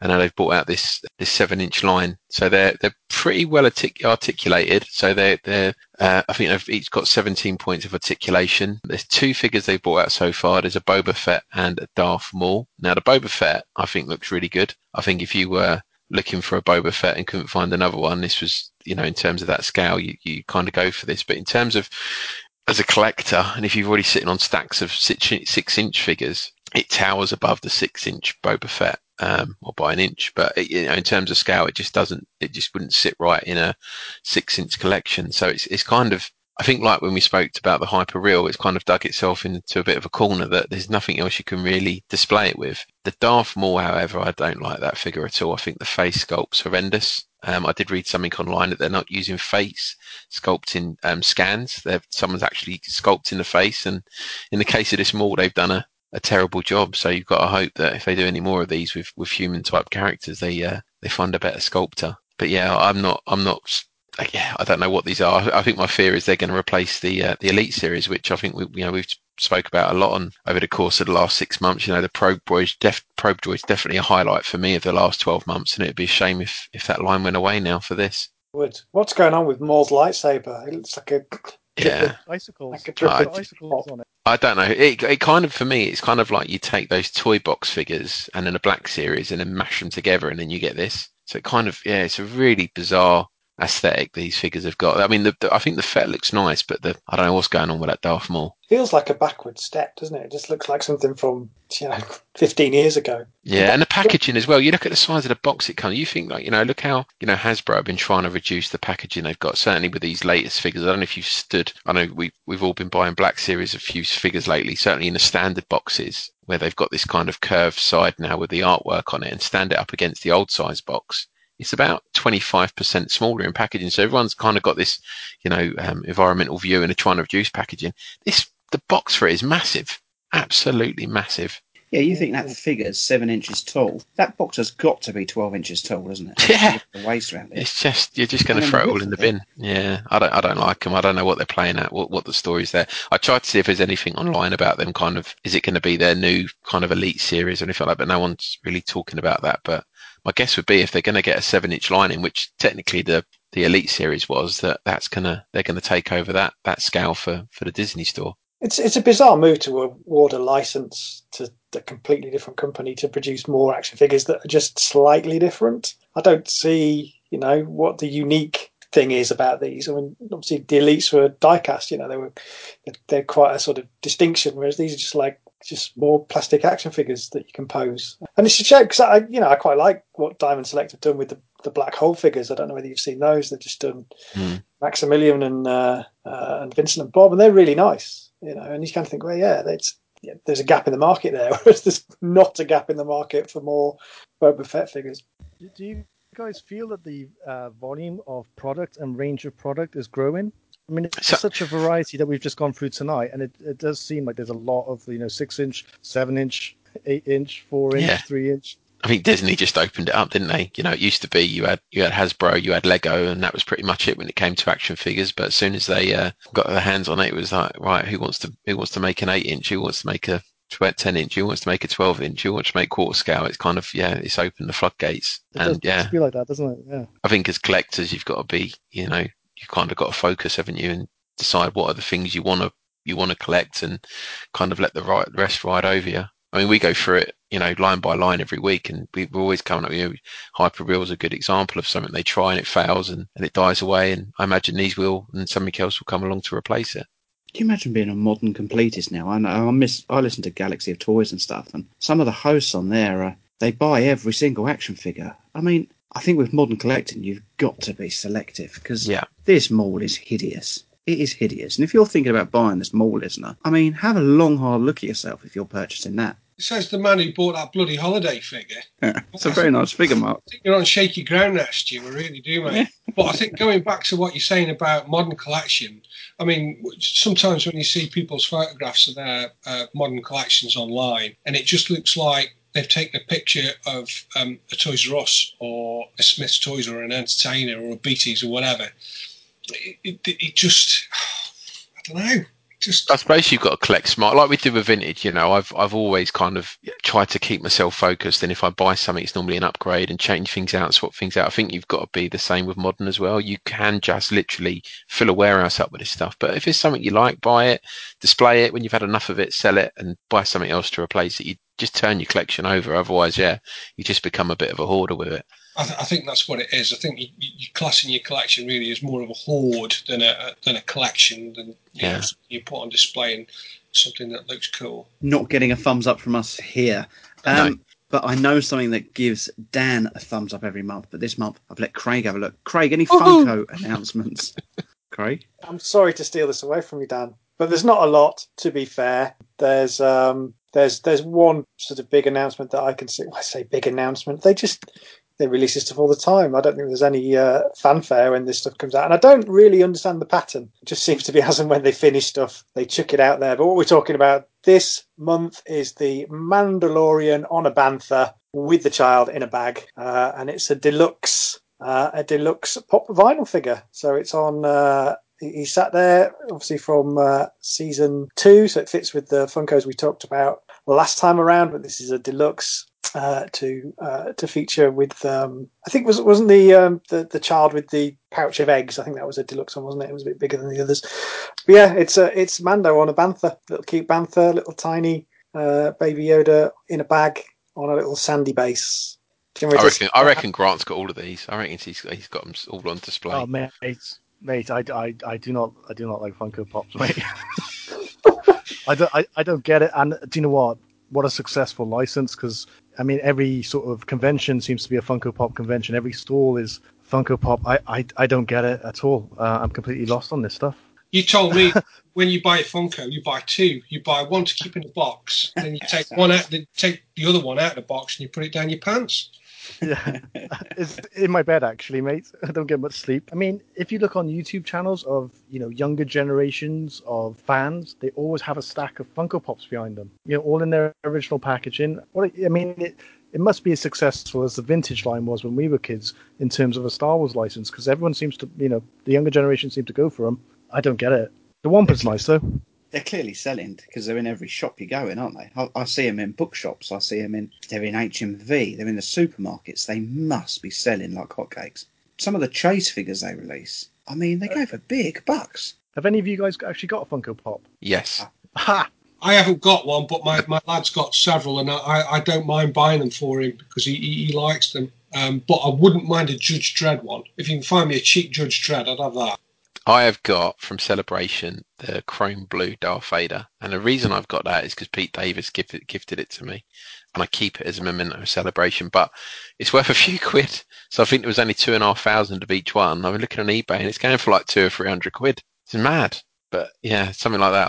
I'll keep that as like you said, Grant, about your collecting journey. That's something that I'll always keep hold of. Mate, I'd trade that for a hot toy if I were you, mate. Or a Razor Crest. Or a Razor Crest, yeah. Well, the final thing I wanted to look at was something that I'm tempted to buy my little girl for Christmas. Grant, coming back to you, a Mattel remote control The Child. Yes, mate. What a surprise to see this. So I guess this is for young children. Mattel, I normally associate with baby and toddler toys and perhaps young girl toys. This is the Mattel Baby Yoda. The big success, really, of the Disney era, I guess, is the Baby Yoda child figure. This is a 12-inch radio-controlled animatronic plush doll that you operate with sort of like a wrist control on your arm, much like the Mandalorian does. It sort of waddles across the floor. It's going to be a huge success for cats. Comes with a hover pram, our brand new word, a hover pram sort of display in its packaging. It's priced at $70. It's available actually from today. I had a look on YouTube to see if I could find some more information about it. There's already electronic the child Baby Yoda toys out there, ones which their faces change and they talk and all that kind of stuff. I don't really know what to say about it because it's a child's toy, but it's obviously going to be a massive success. I guess it walks across the floor and yet another Baby Yoda toy. So I think I missed I'm not sure if any of you. The biggest selling point here, Grant. Okay, and I think you would enjoy it the most is you press the blue button and you get 10 seconds to hide, and it will come and find you. It plays hide and seek with you. I mean, really? Yes. And do you know what? As a man who lives pretty much on his own, that would be brilliant. Finally, it's no fun playing hide and seek. I can imagine Mark in his Mando helmet running around the house with a child trying to find him. How does it know who you are? The Force, Grant. It sounds like something from the Pentagon. Is it recording what you're saying and what you're doing? It's getting deep state now. Look, come on, it's just a toy, Grant. See, if you press the yellow button, it just follows you wherever you go. I can see, like my 3-year-old daughter, who loves the child, she comes in here. She sometimes looks at my older Yoda stuff, kind of like looks a bit puzzled that he's got wrinkles. She would love that. If I can get hold of one of them for under the tree. How old's your daughter? 3. 3, yeah. I think it's probably 40 years too late for me, mate. Never say never. You never know. Let me if you get it for her, let me know, and if it is good, we'll get some. Well, there you go. We said not a lot, but actually we've covered quite a lot, and like you just said, all sorts of different ranges. I think we'd all agree. Well, I know Grant will be saying that his favourite item of the month is the Bandai figure. From Star Wars Mandalorian, it's the Child Feature Plush RC. Now you can control where the child goes, or activate Follow Me mode to have the child find you. So, is your friend staying for dinner? He only eats frogs. It's the Mandalorian Child Feature Plush RC. Battery's not... Moving on to topic 3. Grant, I think it was only a couple of days ago you were telling me that it's actually 22 years this month since the release of the Phantom Menace trailer.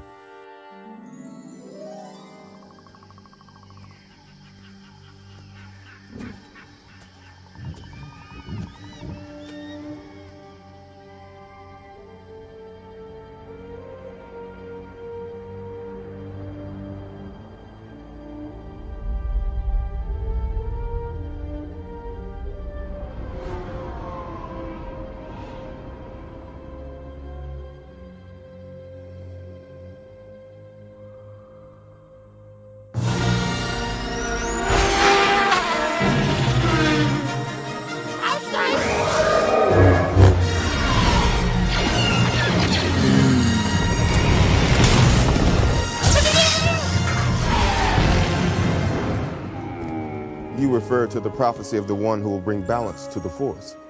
You believe it's this boy? He can see things before they happen. He can help you. The Force is unusually strong with him. He was meant to help you. Anakin! Tell him to take off! Will I ever see you again? What does your heart tell you? Are you sure about this? Trusting our fate to a boy we hardly know? Anakin Skywalker, meet Obi-Wan Kenobi. I sense much fear in you. The boy is dangerous. They all sense it. Why can't you? Fear is the path to the dark side. Fear leads to anger. Anger leads to hate. Hate leads to suffering.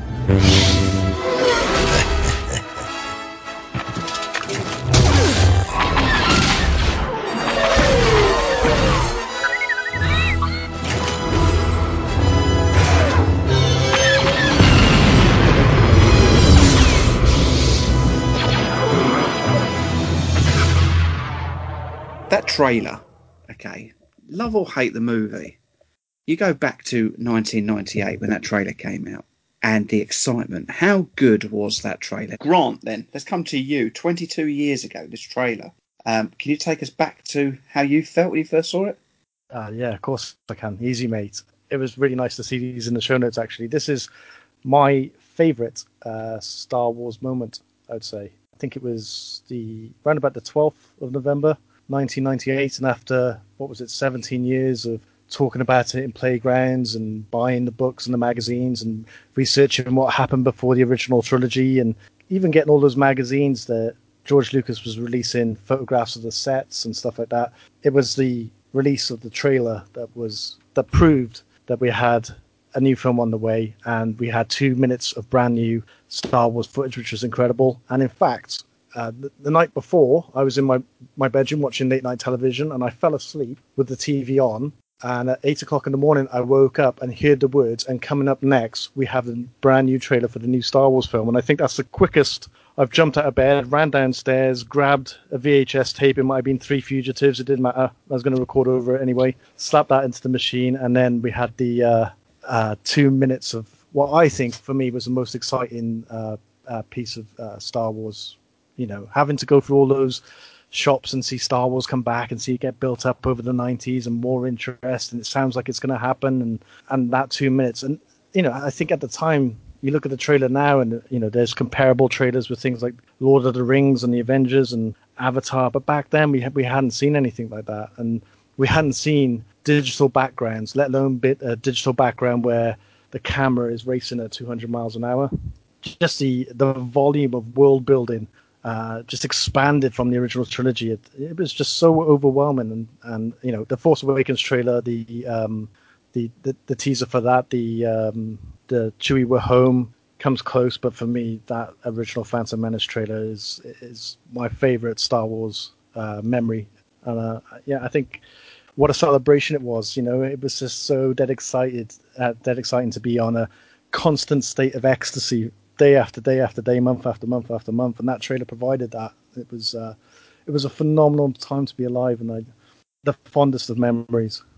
I totally agree, mate. It was such a great time. Now, Mark, coming over to you. Now, I know you're not a greatest Phantom Menace fan, but when you saw that trailer, you must have been excited at the time. Oh, over the moon. I remember watching the Big Breakfast on Channel 4 when they showed it twice. And I mean, back then it was it wasn't like you can go online and watch it on YouTube time and time and time again.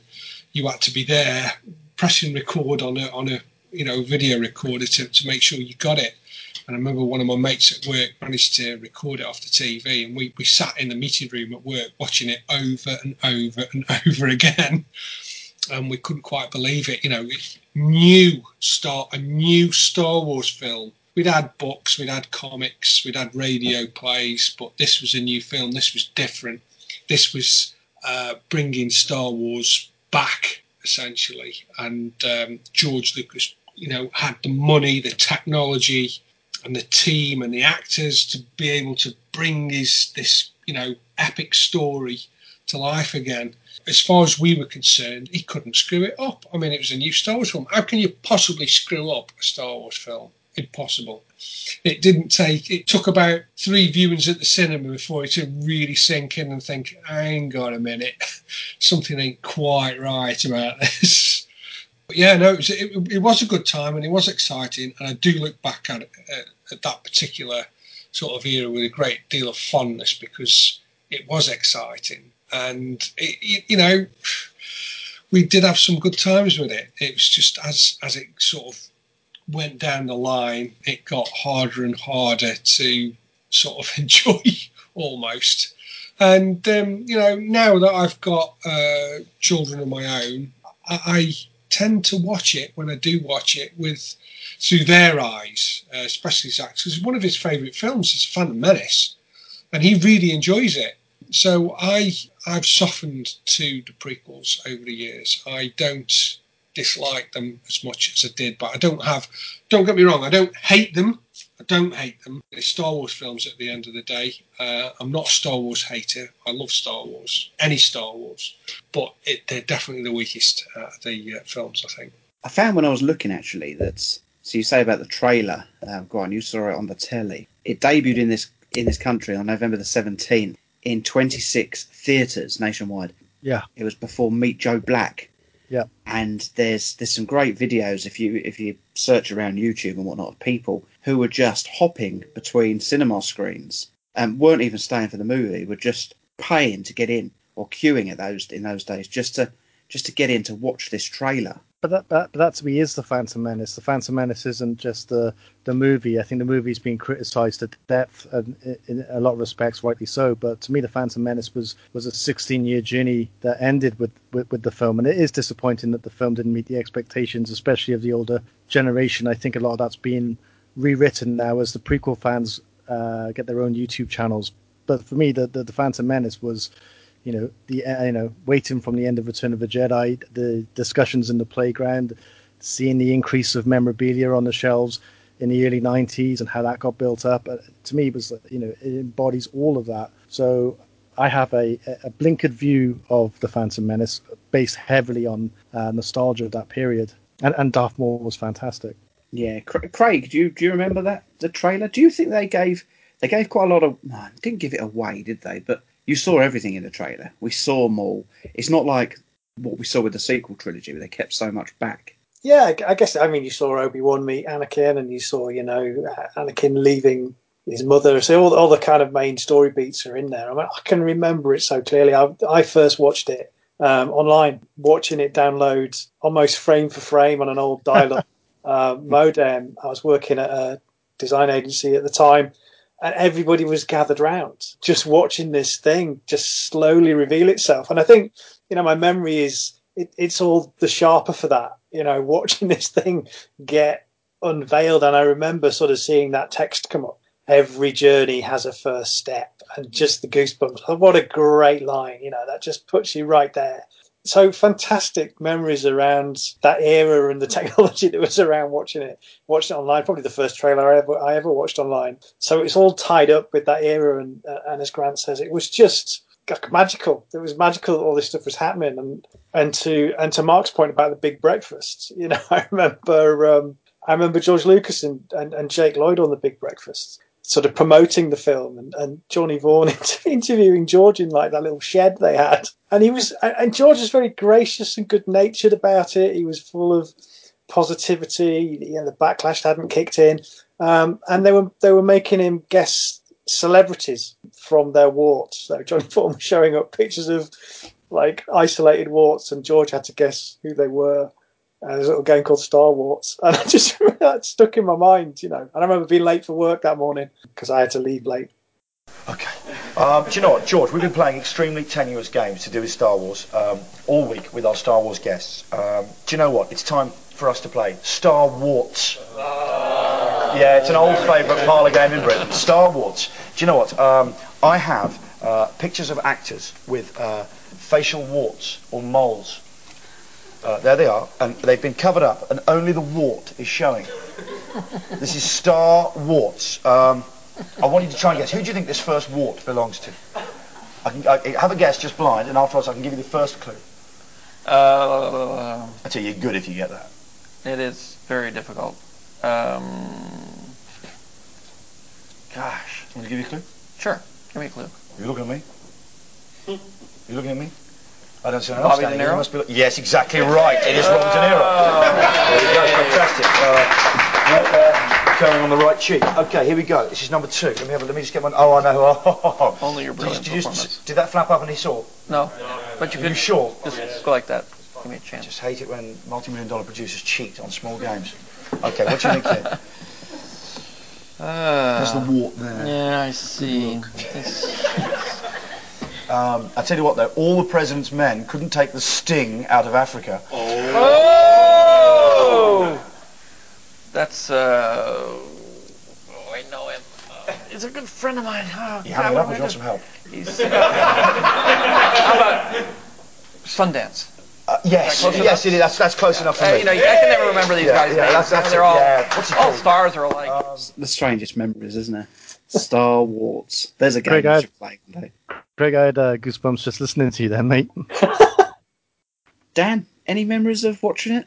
I think for me it was more just the volume of films that were coming out in 1999. If you look at the list of films that came out that year, it's an unusually high caliber of movies, and I just remember going to cinema probably more than I ever did that year, and every film had that trailer on the front of it, and it was just a pleasure to go and see it almost every week. You know, you had films like The Matrix out, Fight Club, Sixth Sense. It just goes on, and you know, it was, and you could feel as we got closer to the release, you could feel the hype building and people getting more and more excited for it, because you know, you'd have people chatting away in the cinema, then that Lucasfilm logo would come up, and then you'd see the tank start to roll over the hill, and everyone would go silent and focusing on the trailer. It was great.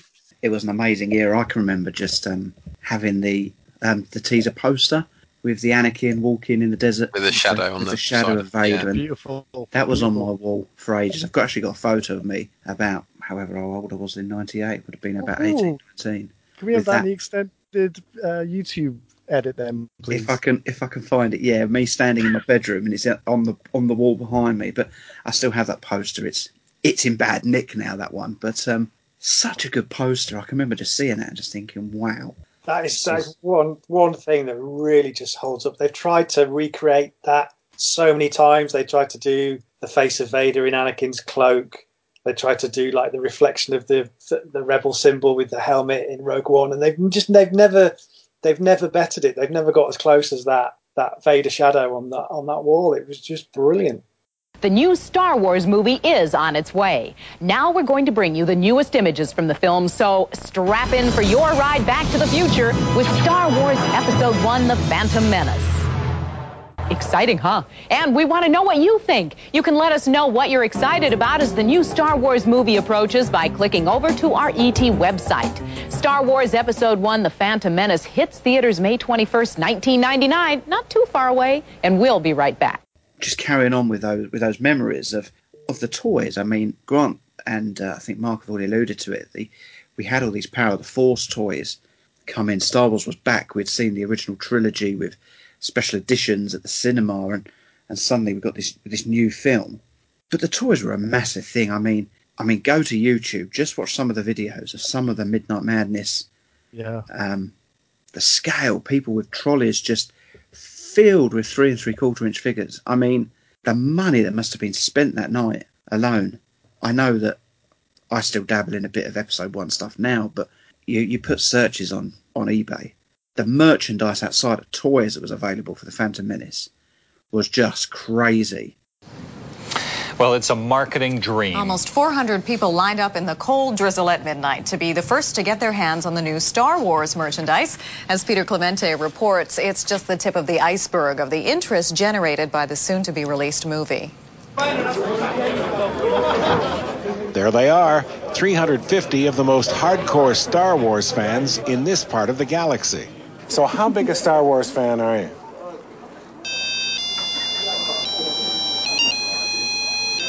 On your cell phone. Yeah.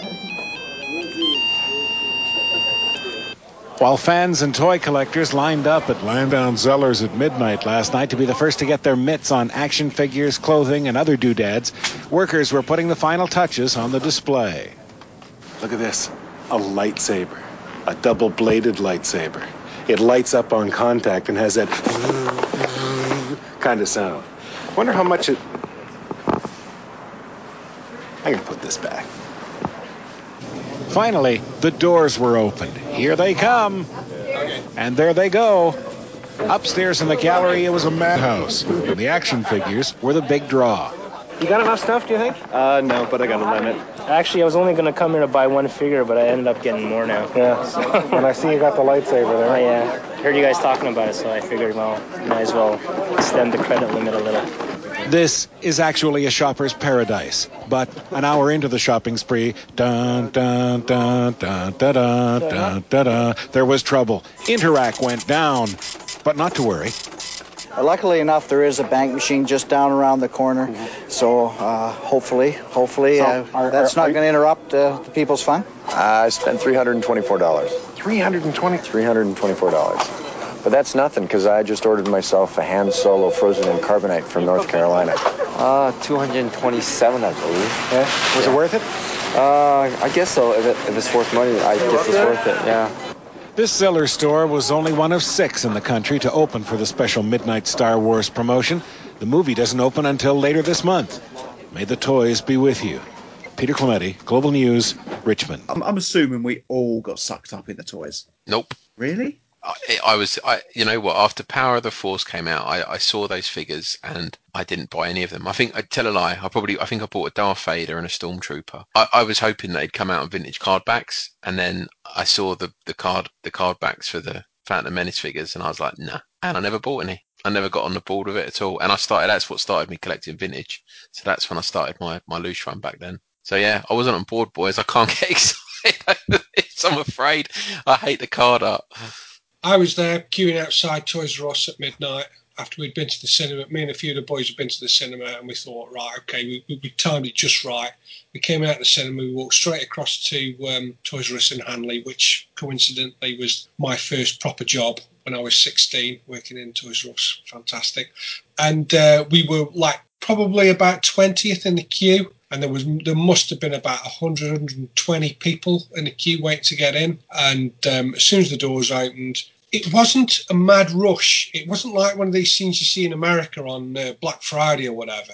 It was quite orderly. We were all very sort of calm, slowly walked down towards the toy aisles. Very British, you mean, Mark? Very, very British, definitely. I managed to buy the Naboo fighter, the yellow one, really beautiful design ship, absolutely gorgeous Doug Chang design ship. I managed to get one of those, and there was only, I think, maybe a dozen on the shelf. There wasn't very many on the shelf. And I remember being approached by about 3 or 4 people asking me if they could buy this ship off me. I hadn't even paid for it. I was still in the shop. And they wanted to buy it off me for, I think the best I got was treble what the actual price was. And I wish I'd have taken it now. But I said, no, it's not for sale, I'm sorry. And the one figure everybody was after was obviously Darth Maul. I don't remember seeing anybody getting a Darth Maul, but I got a couple of figures. I got the Battle Droid and Snap, and I got the Naboo fighter, and I was very happy. But I'll tell you now, that journey didn't last very long. I got very sick of it very quickly. Climb into the electronic Naboo fighter and clash with the Trade Federation.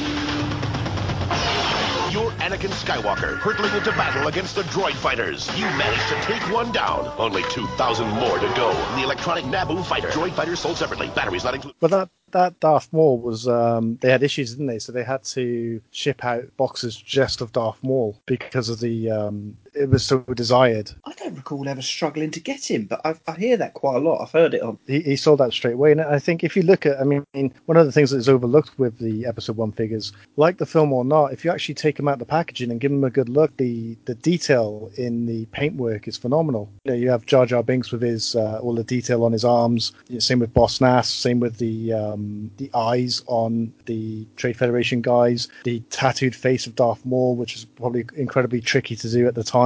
They are really amazing figures, a real step up from what had come previously. They are good. They are evil. They are alien.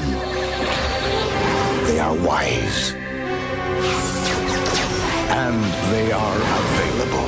At Toys R Us, you can find the complete collection from Star Wars Episode 1. It's a selection of epic proportions, and they are waiting. Toys R Us.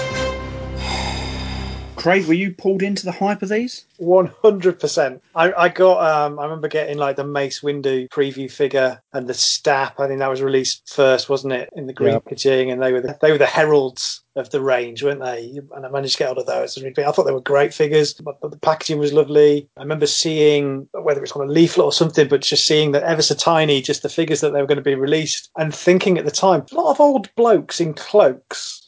It was like, there was Palpatine and Sio Bibble and Qui-Gon and Rick Oley, and it was just sort of middle-aged men.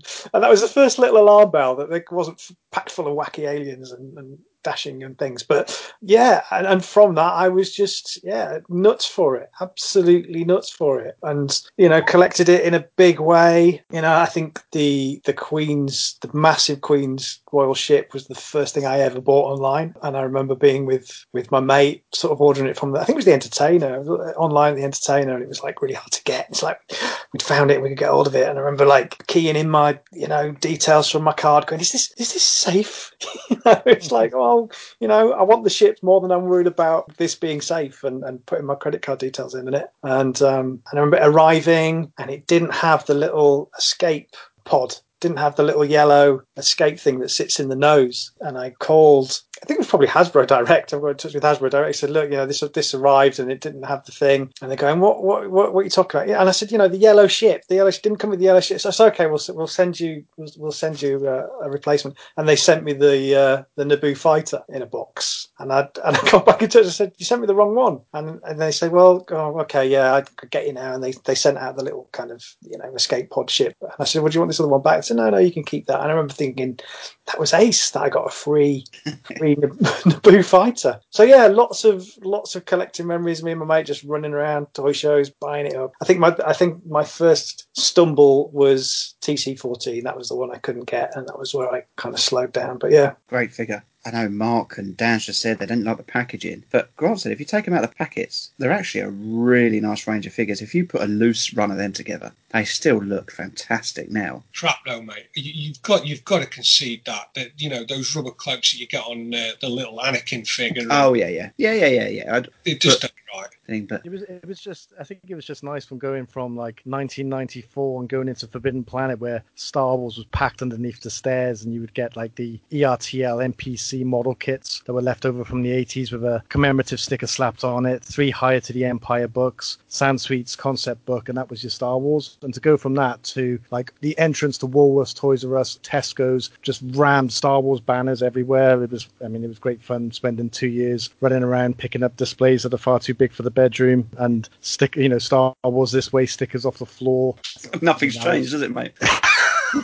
This is why we don't want to get into the Black Series, but it was just amazing. It was just phenomenal to go from just under that small, very few Star Wars items. Oh look, they've released a new book about the Cantina aliens, and that was a big deal. To just wall to wall Star Wars everywhere, and I loved that. I thought that was amazing. And, comparable to the Force Awakens, but not really, because if you start looking into this Episode 1 stuff, I'm still seeing bucket loads of stuff that must have been available around the world is new today. So I don't remember the Midnight Madness or anything like that. I mean, I had already met my now wife at this point. I was only 18, 19, and I can remember I used to do a bit of work with my dad, get a bit of money, and every Wednesday I used to go into Reisman's after college, hoping there'd be new figures in there, and they'd have the Stap in there and the Battle Droid, and every week I'd buy one because there was no other figures to buy. And I can remember my missus going to me, you're getting another one of those. I think I ended up with 5, but I'd go in there every week. They had nothing else, so I'd just keep buying these Staps. I was like, yeah, this is a good investment. And it was all the eateries as well, wasn't it? So you come out the toy shop or just a normal shop, a greeting card shop, that would be full of it. And then you go to a fast food restaurant, that would be full of it. I've got all the KFC stuff. I've got the cards. I've got the cups with the little plastic moulded figures on top. I've got everything. Yeah, good range. I've recently bought used pizza boxes with Nice. Used. One of them was used, mate. I was trying to buy them all clean, but one of them turned up and had pizza residue from 1999 in it. Hey, Stu, honestly, mate, pay the extra £2 and get an unused one. I've got the Pizza Hut magnets, fridge magnets with the Pizza Hut phone number on with Darth Maul on them. I've got a few of those banging about somewhere. Oh, nice. I haven't seen those, mate. 2 kids' meals, please. This is a Gungan sub, a single-pilot utility transport from Oda Gunga. It's powered by these rotating fins and cycle water through this electromotive field fast enough to escape the jaws of a coarse-swimming OPC killer. Good use of the hydro spray. Episode 1 is here, and now at KFC, get a free Star Wars toy with every kid's meal. We've got something good to share. Did you what was it like when we compare it to like 4 or 5 years ago? Obviously, we've all evolved as collectors, and now we're all online, and there's this massive online community, there's Facebook, there was the forums and everything else. But back then, none of that was around, and I felt, I suppose, not isolated, but there wasn't anyone who kind of got it the way I got it and was excited about it the way I was. Did you have people like that around you as bigger fans as you, or is it kind of you were the center of the universe when it came to Star Wars? No, I was on my own. My first viewing was, I think they didn't do midnight showings, and I think it was like 9 o'clock in the morning or something. And I went to Showcase Cinema in Coventry on my own, expecting it to be absolutely rammed, and there was about 20 people there. But yeah, there was no gang. I didn't have a community of sort of fans. I did go to the showing later on with a mate who wanted to see it, but yeah, it wasn't as much a communal thing as it is now. I went with my brother and my brother-in-law and my brother's best mate, and the midnight showings of all the new films I've gone with my brother and my brother-in-law and some of our children. So it stood the test of time. They're not collectors. My brother always comes in and has a good nose because it was his toys. He was at a better age for Star Wars than I was, being 8 years older than me. But yeah, he's still got that interest in it, but not to the same level. But I've always got those people to go to the cinema with. I mean, Grant, you live in a field, don't you?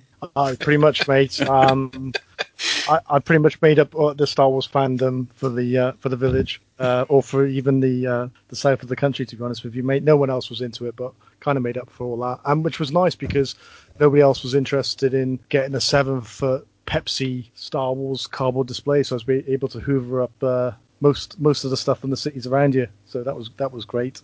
Still got a lot of it. Must have had about 70 or 80 displays, and some of them I've got a Darth Maul Lego display now, like a 3D multi-shell Lego display. It's absolutely massive. It's about 12 foot, I'd say maybe 9 foot tall.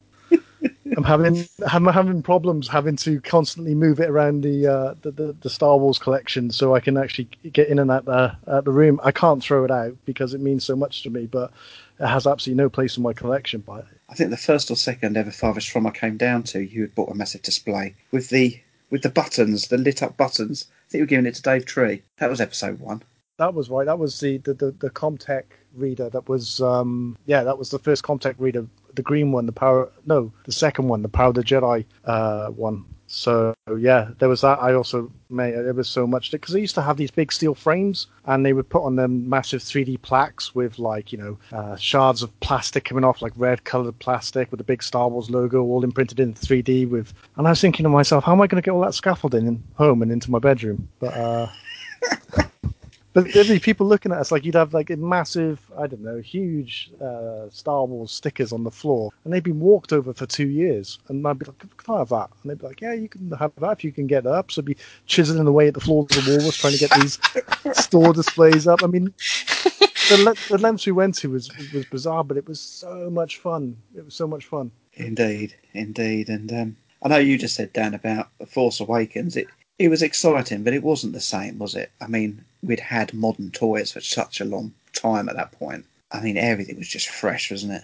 Well, we went there. There was nothing there. We went to Toys R Us at Brent Cross, and they had nothing. Oh, we did. Right, I've seen the Midnight Madness. They were stocked, weren't they? But like, the first, I can remember, we were quite in the front, weren't we? We had raffle tickets to get in. We were like 5 and 6 or something. Yeah, and Black Series had gone, hadn't they? Yeah, they had one Everyone set. was moaning. I can remember that Gary Mancini was at the front, and he was about third in and hadn't got the Black Series, had he? There was, he was no fuming. Sphero BB-8s. I was fuming. What happened there? Different times, but The Force Awakens did remind me a lot of it, but in all honesty, it didn't have I don't think anything will ever have that ridiculous volume of merchandise and marketing that the Phantom Menace had. I think that's a one and done for all time. For good reason. Yeah, it's all in the desert, isn't it? See, this is where the podcast is wrong. So I feel like just going and buying episode 1 toys now, and I think I've got most of them in the garage. And that's what I was alluding to. That's what when I was saying, like, did you have a group of friends or fans around you? Imagine that if this was 1999 and we had all this technology, we'd all be selling these toys to each other, and we'd all be running down to Toys R Us at 3 o'clock in the morning after the podcast. Happy days. Happy days. Well, we're definitely going to delve into episode 1 more, especially when we hit some anniversaries, because I think as a toy range, I do think we should go through it at some point. It was a very creative time for toys. There were it was a bit anything goes. The little figures with the that clipped onto the end of the lightsabers, and you could battle them. It's like they were really trying to do something different, and Jar Jar sticky tongue novelties. It was just lots and lots of stuff. I think you're right there as well, Craig. There was a lot of innovation as well. Like you had dueling money banks and all that kind of stuff. And it's quite easy to dismiss the episode 1 stuff because of the criticism of the film. But if you actually look at the products that they made, I mean, they really went out there in all directions. And then, absolutely, some of it even into the surreal. I think it's a lot. It would be a lot more difficult to do a full run of episode 1 than probably the vintage line. A lot cheaper as well. Well, to be fair, Grant, I was with you in Chicago 18 months ago, and you were hoovering up all sorts of episode 1 figures out there. I can remember sitting on a bus with you ripping them off the cards. they were super cheap over there. They were like $5 a figure. Yeah. So even for the rare ones like TC-14 that Craig brought up, I think that was about $8, and over here it's like 20 quid. So yeah. It was good. It's good. There are things I cannot do. I cannot watch while people suffer. I cannot sit when something must be done. I cannot judge those who are different. There are things I cannot do. Run, hide, ignore. There are things I cannot do, but there are certainly things I will do. That leads us on to our final topic then, where we normally have a figure and you all pick your favourite mould of the figure.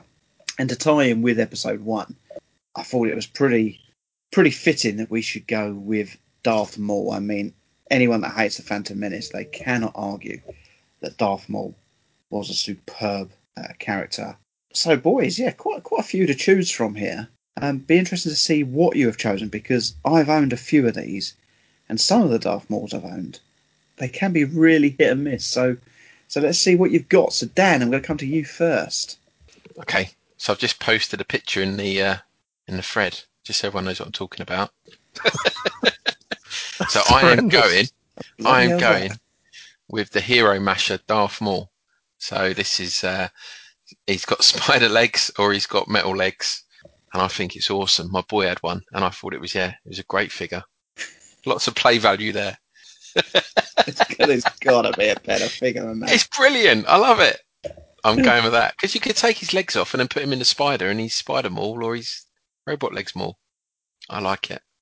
I must admit, actually, my lad had a lot of the Hero Mashers. It was a line that never really took off, and they were quite good fun, weren't they? Yeah. In their little way. I think from play value, it's fantastic. When you look at Darth Maul, he's only in the Phantom Menace for what?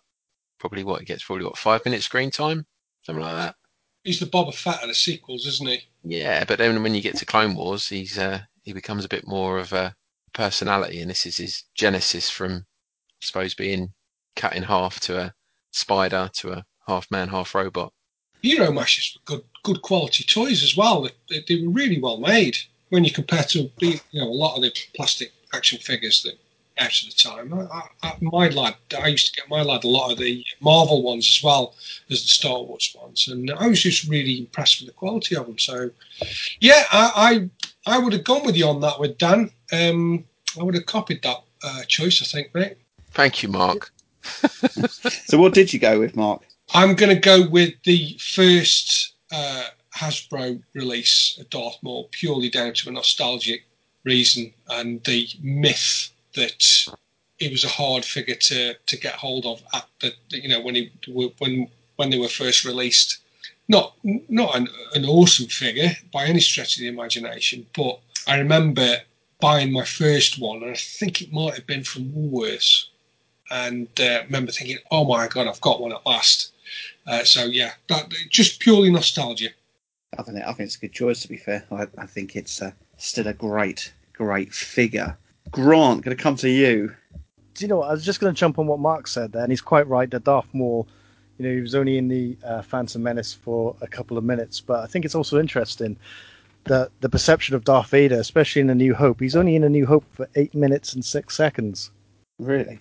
Yeah, does that surprise you at all? Because it feels like, he's a major part of the film, but, I guess his impact is a lot more, and he has a lot more words, and, he's incredibly iconic, but sometimes I think it's missed that Darth Vader is only in, a very small part of Star Wars. But anyway, sorry.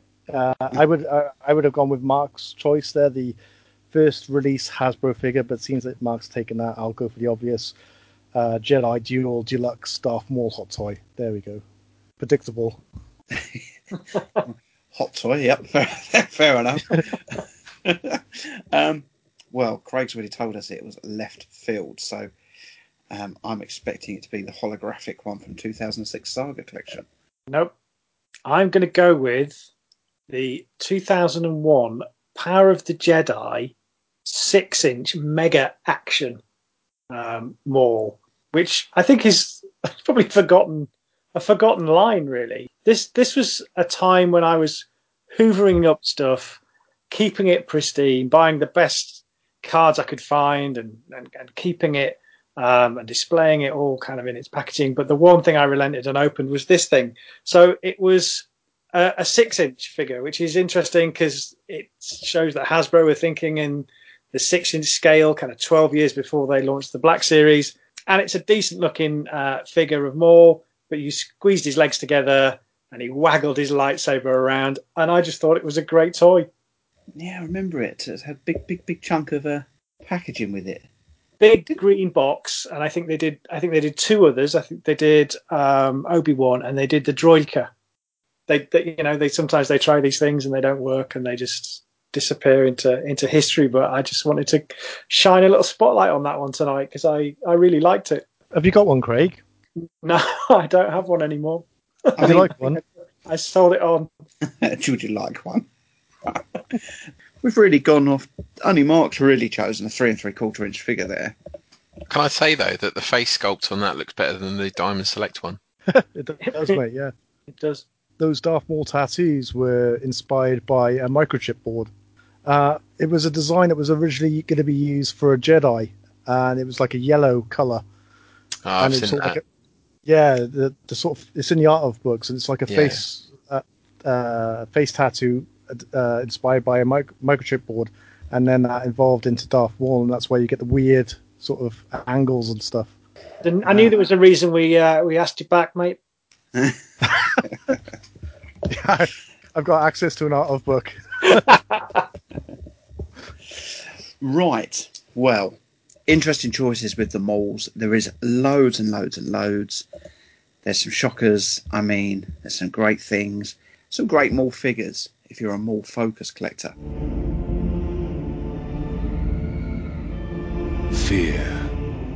Fear attracts the fearful, the strong, the weak, the innocent, the corrupt.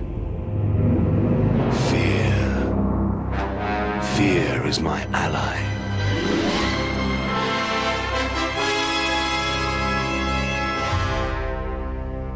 Well, boys, all the new announcements, nothing you've already backed. What would you be most tempted to go and buy? Mark? I would possibly go and get the vintage collection Return of the Jedi Boba Fett. Nice. Dan? Hot Toys Mando. Toys Mando, good choice, yeah. Grant? Yeah, it'd be predictable if I said Hot Toys. I am really liking these Black Series figures. Yeah, the speed of it's nice, isn't it? It is nice. It is. Craig? I'm not sure. A Mandalorian figure of some kind. Well, that was it down there. Yeah, I think it'd have to be that BB-8 holiday special figure because that's a belter. If you want to contact us or see what we're doing over on social media, Craig's churning it out on a day-to-day basis. You can find us on Twitter, Instagram or Facebook just by searching Generation Skywalker. Go and check out our YouTube video. There's unboxing videos now and Craig is enhancing every show, so they're always out there. Go and check them out. It's a great way to watch these shows and see exactly what we're talking about. Just again, search for Generation Skywalker. Subscribe over there. Go to www.generationskywalker.com where you'll find all our links to all our shows, all our enhanced shows, and a load of blog posts too. Boys, another modern way done and dusted. Everyone buying stuff, and it's going to be inundated with modern toys. But it is for this month. Planning his, he might not have spoken for the last couple of minutes because he's busy drawing up his Mando extension. It is good night from Mark. Good night, chaps. It is good night from Daniel. This is the way. It is good night from Craig. Always a pleasure. Thank you. Bye. And great to have you back, Grant. Thank you for having me on. It's been great to speak to you guys, and it's even better to speak to you rather than on messengers and stuff. So thank you for having me on. It's been great fun. Yeah, look forward to recording many other shows with you. And of course, it is good night from me. We are Generation Skywalker.